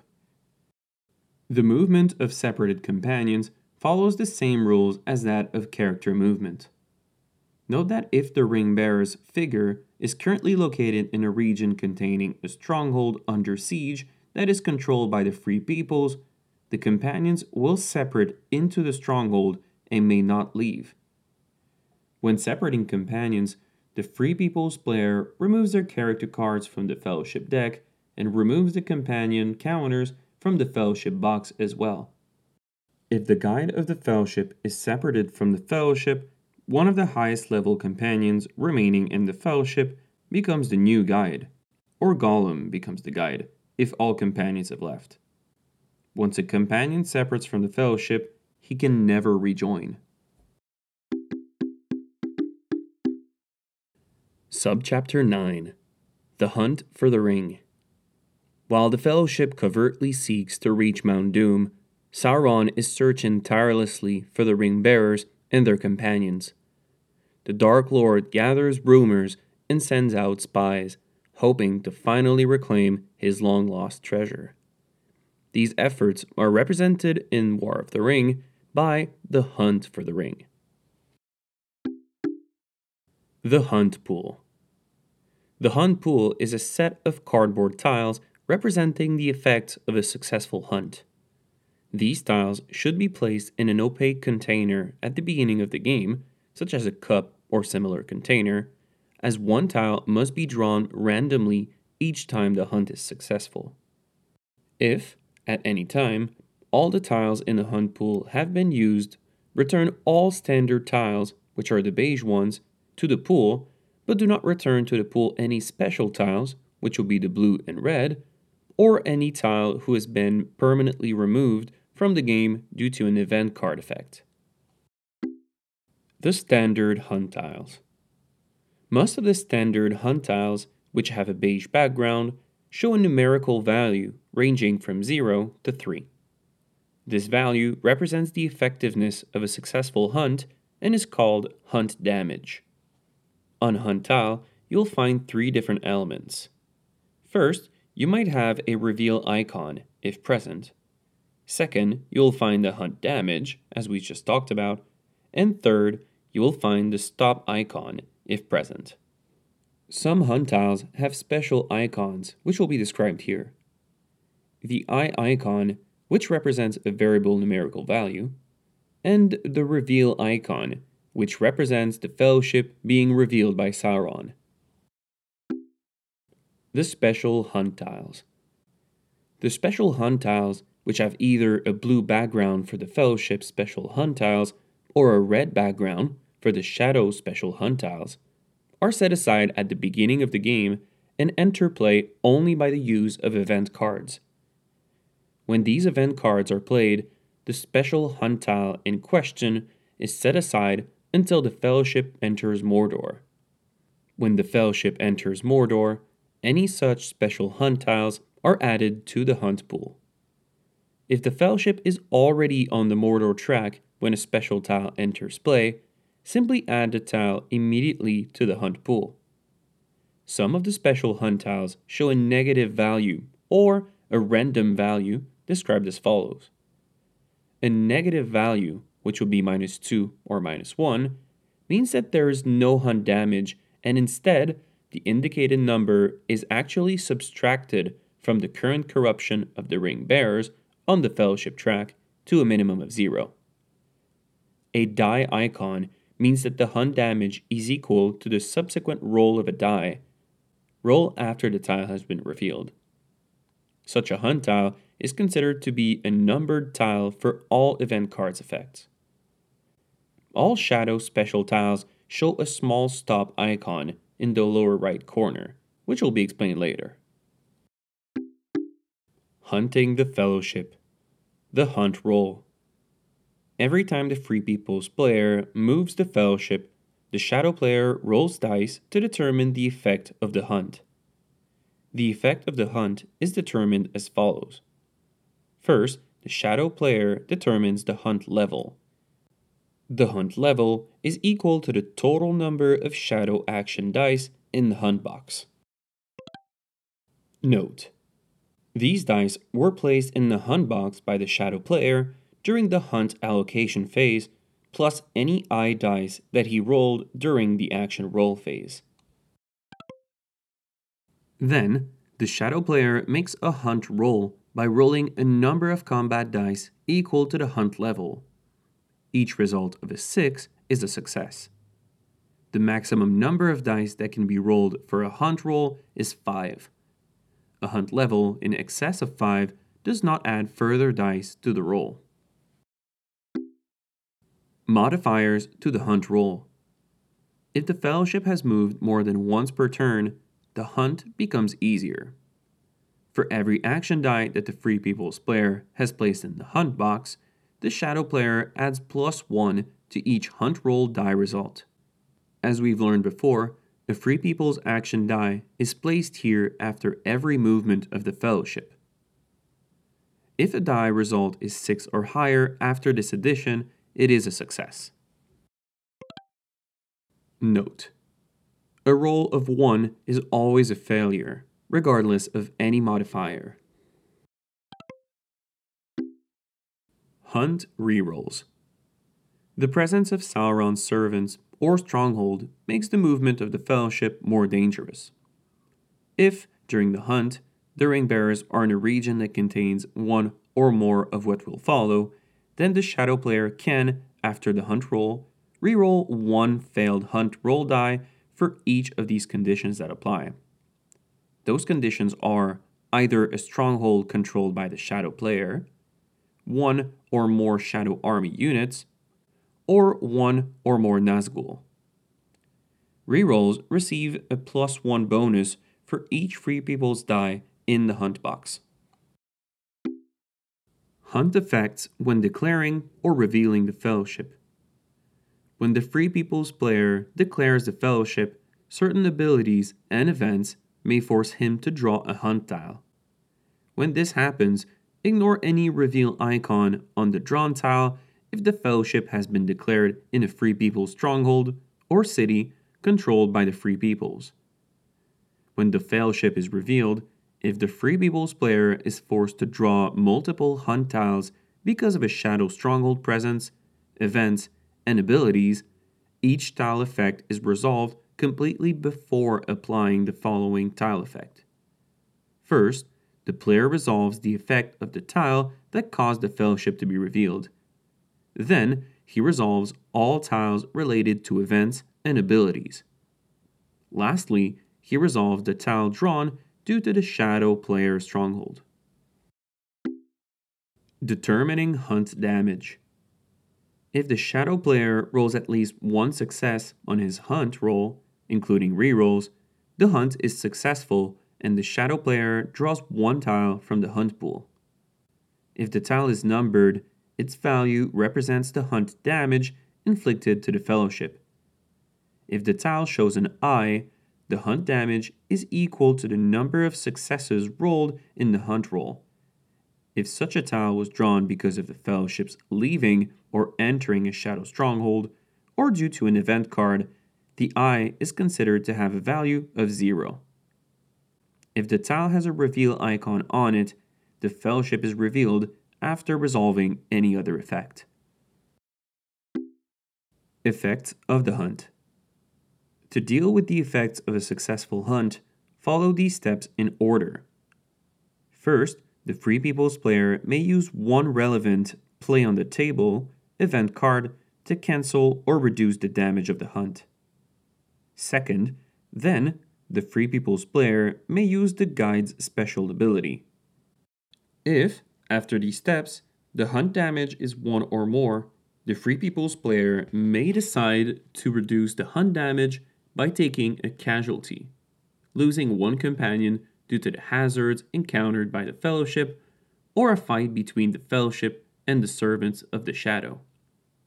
Third, any remaining hunt damage must be dealt by using the ring, increasing the corruption of the ring bearers. And finally, fourth, if the hunt reveals the Fellowship is now revealed. Sometimes revealing the Fellowship may cause the draw of a new tile.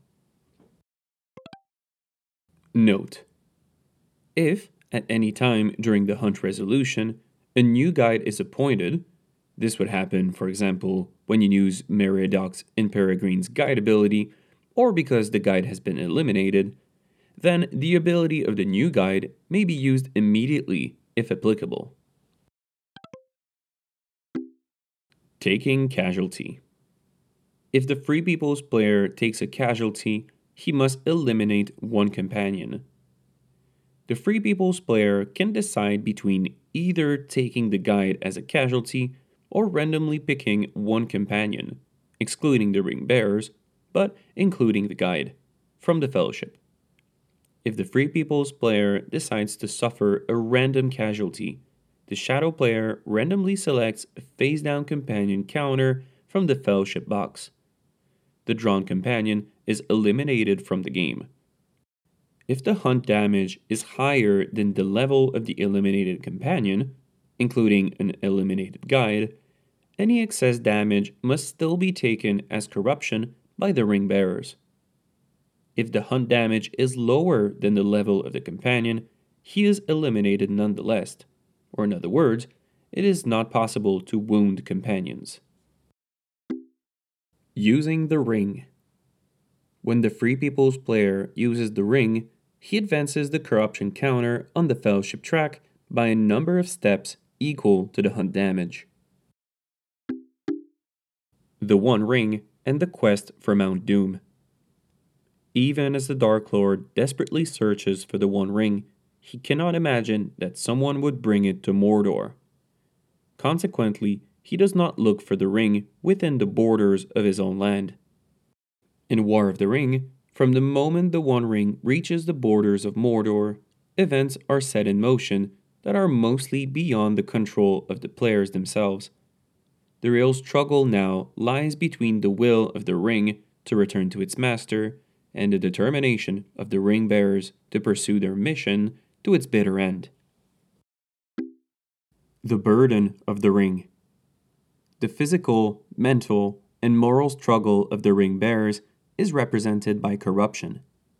Corruption is added to the ring bearers each time that the ring is used to counter the effects of a successful hunt or as a result of various event cards. Corruption is removed from the ring bearers by resting in a friendly city or stronghold or by the use of certain special abilities and event cards. Each time corruption is added or removed, the Free People's player adjusts the corruption counter on the Fellowship track accordingly. As soon as the corruption counter reaches 12 corruption points on the Fellowship track, the Free People's player immediately loses the game. The Fellowship in Mordor. In Mordor, the power of the Dark Lord is everywhere, and the burden of the ring becomes heavier with every step. The Mordor track is the final part of the quest to destroy the One Ring. The track is represented by the circles superimposed on the Gorgoroth region on the map. Note that the circles are not actually considered to be part of that region, and the Fellowship is not considered to be in the Gorgoroth region or any other region when on the Mordor track. If the Fellowship is in Minas Morgul or Merinon during a Fellowship phase, the Free People's player may decide to enter Mordor. In this case, immediately proceed to the following steps, after fully resolving the declaration of the Fellowship's position if necessary. First, place the ring bearer's figure on the first step of the Mordor track, labeled with the Elven numeral 0. From this moment on, the Fellowship is considered to be on the Mordor track. The Fellowship progress counter is no longer advanced on the Fellowship track, but it is still used to show whether the Fellowship is hidden or revealed. Second, create a new hunt pool by placing all eye tiles previously drawn back with the remaining tiles of the hunt pool, and also add any special tiles put in play by event cards. Do not place back in the pool any eye tile which was permanently removed from the game. Special rules. The following special rules apply when the Fellowship is on the Mordor track. Companions in the Fellowship can never be separated, either as a result of using action dice or as the effect of special abilities or event cards. Anything that would normally separate a companion removes him from the game instead. When the Free People's player tries to move the Fellowship during the action resolution phase, do not roll the hunt dice. Instead, automatically draw one tile from the hunt pool. The effects of this tile are applied normally as for a successful hunt, except for the following. First, if the tile drawn shows an eye, the hunt damage is equal to the number of dice in the hunt box, including Free People's dice previously used for moving the Fellowship during the same turn. And second, normally, the Fellowship advances one step on the Mordor track when moving. However, if the tile shows a stop icon, the Fellowship remains on the same step and does not move forward. The Fellowship is still required to be hidden in order to advance on the Mordor track. If the Fellowship is revealed, the Free People's player must, as normal, use a character action die result to hide the Fellowship once again. If at the end of the action resolution phase, the Free People's player has not attempted to move or hide the Fellowship on the Mordor track during that turn, one corruption is automatically added to the Ring Bearers. When the Fellowship has completed all 5 steps on the Mordor track, the Crack of Doom has been reached and the Free People's player wins the game. That is, unless the Ring Bearers have reached 12 corruption points. Subchapter 10. Winning the game. There are 4 ways to win the game. 2 victory conditions may be triggered at any moment during a turn, while the other 2 victory conditions apply only during phase 6 of the turn, which is the victory check. If any of these conditions apply, the game ends with a victory for one of the players. Note that lower numbered victory conditions take precedence over higher numbered victory conditions, if 2 or more are achieved on the same turn. The ring-based victory conditions. The most important goal for Sauron is to reclaim the One Ring, while the most important goal for the Free Peoples is to destroy the ring. For this reason, if either of those 2 events occur at any time during a turn, the game ends immediately without waiting for the victory check phase. First, it's the corruption of the Ring Bearers. If the Ring Bearers have 12 or more corruption points, they failed their quest. Sauron regains the ring for himself and the Shadow player wins the game. Or second, destroying the ring.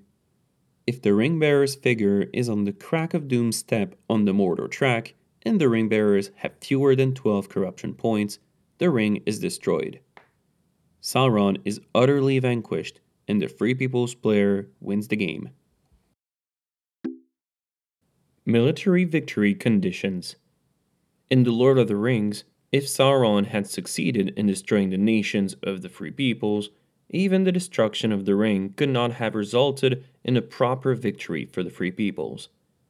At the same time, if the Free Peoples had successfully challenged Sauron militarily, the Dark Lord would have needed to greatly focus on the struggle against the armies of the Free Peoples, and it would have been much easier for the Ring Bearers to reach Mount Doom. Thus, if at the end of a game turn any of the following 2 conditions apply, the game ends with the military victory. First, the Shadow conquers Middle-earth. If the Shadow player controls Free People's settlements worth 10 or more victory points, he wins. And second, Sauron is banished from Middle-earth. If the Free People's player controls Shadow settlements worth 4 or more victory points, he wins. Military victory conditions are based on the control of a settlement. For the purposes of military victory, a player controls an enemy settlement if it has that player's settlement control marker on it. Each enemy city a player controls is worth 1 victory point, while each enemy stronghold a player controls is worth 2 victory points. Players use their victory point markers and the victory point track to keep count of the victory point value of their conquests. Chapter 11. Multiplayer Rules. In a 3 or 4 player game, each player represents one of the major powers in The Lord of the Rings and controls some of the nations and certain characters. The 4-player game. In a 4-player game, the player responsibilities are broken down as follows. For the Free Peoples, the first player controls Gondor and the Elves, and the player 2 controls Rohan, the North, and the Dwarves. As for the Shadow player, the first player controls the Witch King, as well as the Sauron Nation, and the second player controls Saruman and Sauron allies, which would be Isengard and Southron and Easterling nations. All the rules in the standard game apply, with the following exceptions. At the beginning of the game, the Gondor player and the Witch King player take the leading player tokens. At the beginning of each turn, excluding turn 1, the leading player in a team passes the leading player token to his teammate. Event Draw. On turn 1, each player draws one card from each of their respective event decks. On the following turn, each player draws one card from one event deck of his choice. After drawing cards and discarding excess cards, players in the same team may agree to swap one of their cards with their teammate. The players cannot show or discuss the cards. They can only tell each other if they want to swap one card or not. A card is swapped only if both players agree.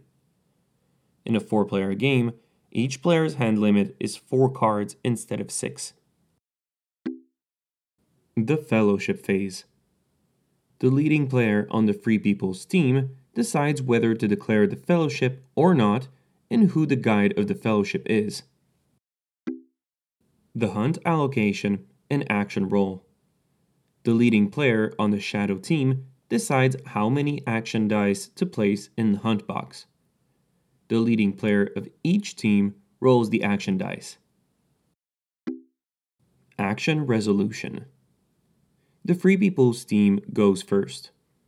The non-leading player on the Free People's team chooses an action die and uses it for any of the nations he controls or for any action relating to the Fellowship or any individual companions, such as moving or hiding the Fellowship or moving companions on the map. Then, the non-leading player in the Shadow team uses an action die, followed by the leading player on the Free People's team, and then the leading player on the Shadow team. The actions are all taken in that order until both teams have used all of their action dice. If a player decides to pass an action, he is still entitled to take his next action after the opposing team has taken their action. Limits on actions.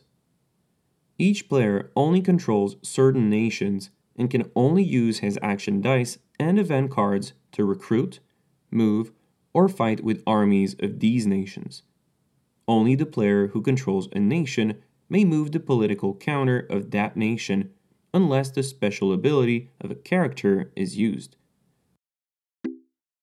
Here's a short summary of what we heard so far for the multiplayer rules. For the Free Peoples, the Gondor player controls the Gondor and Elven nations. The Rohan player controls the Rohan, North, and Dwarven nations. Any player may move or hide the Fellowship. Any player may move or separate companions. The effects of the hunt on the Fellowship are decided and applied by the leading player. As for the Shadow armies, the Witch King player controls the Sauron nation, the Witch King, and the Mouth of Sauron. As for the Saruman and Sauron allies player, he controls the Isengard and Southron's and Easterling's nation, as well as Saruman. Any player may hunt the Fellowship. Any player may move the Nazgul, but only the Witch King player may recruit new Nazgul. The number of action dice allocated to the hunt box before the action die roll is decided by the leading player. Mixed armies.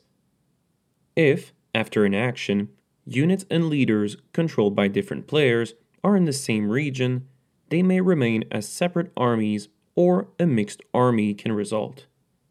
If the armies remain separate, Each player keeps the control of his own units and leaders. If the total number of units of the two armies exceeds the stacking limit, the players must remove one unit each, starting with the non-leading player, until the limit is respected. The troops of the two players may become a mixed army if both players agree to this. They must become a mixed army if the region is attacked. The controlling player of a mixed army is the player who controls the highest number of army units in the region. In case of a tie, the player with the highest number of elite unit is controlling the player. If there is still a tie, the current leading player is the controlling player. Only the controlling player may use actions to move or attack with the mixed army, and play combat cards for that army. If the number of units changes, the control of the mixed army can be transferred to the other player. Note, however, that the controlling player may not deliberately split an army during either movement or attack, so that he loses the control of the acting army.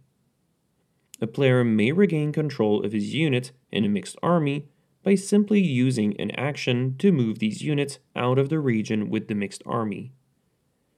A mixed army is still subject to the political restrictions, such as not being able to move across another border, of any non-belligerent nation that is part of a mixed army. The events. Normally, event cards can only be used by a player if they apply to a nation or characters they control. The icon in the lower right corner of the event portion of a card indicates which player may use that card. Cards that do not have an icon may be used by any player as appropriate. Southron and Easterling elite units.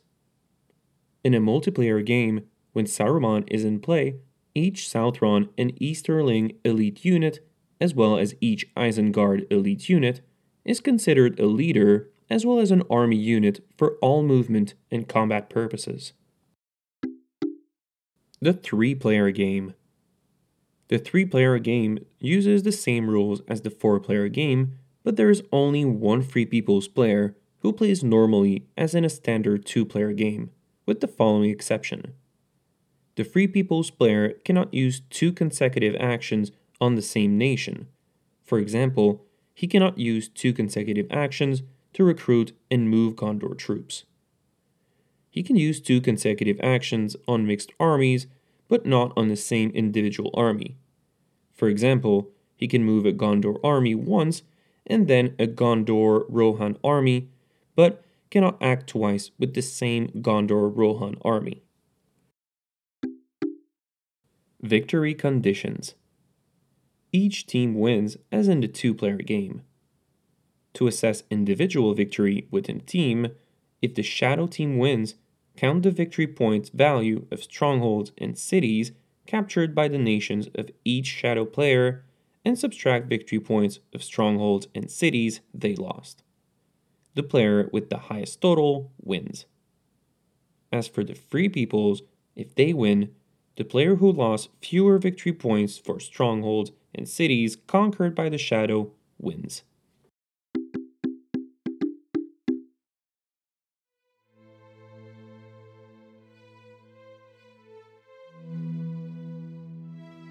And that is it for chapter 23 of the Book of Rulebooks, War of the Ring, a game by Roberto Di Meglio, Marco Maggi, and Francesco Nepitello, and published by Aris Games. My name was Mathieu Labrosse, and thank you very much for listening. We'll see you in chapter 24, in which we'll cover the game Ceylon.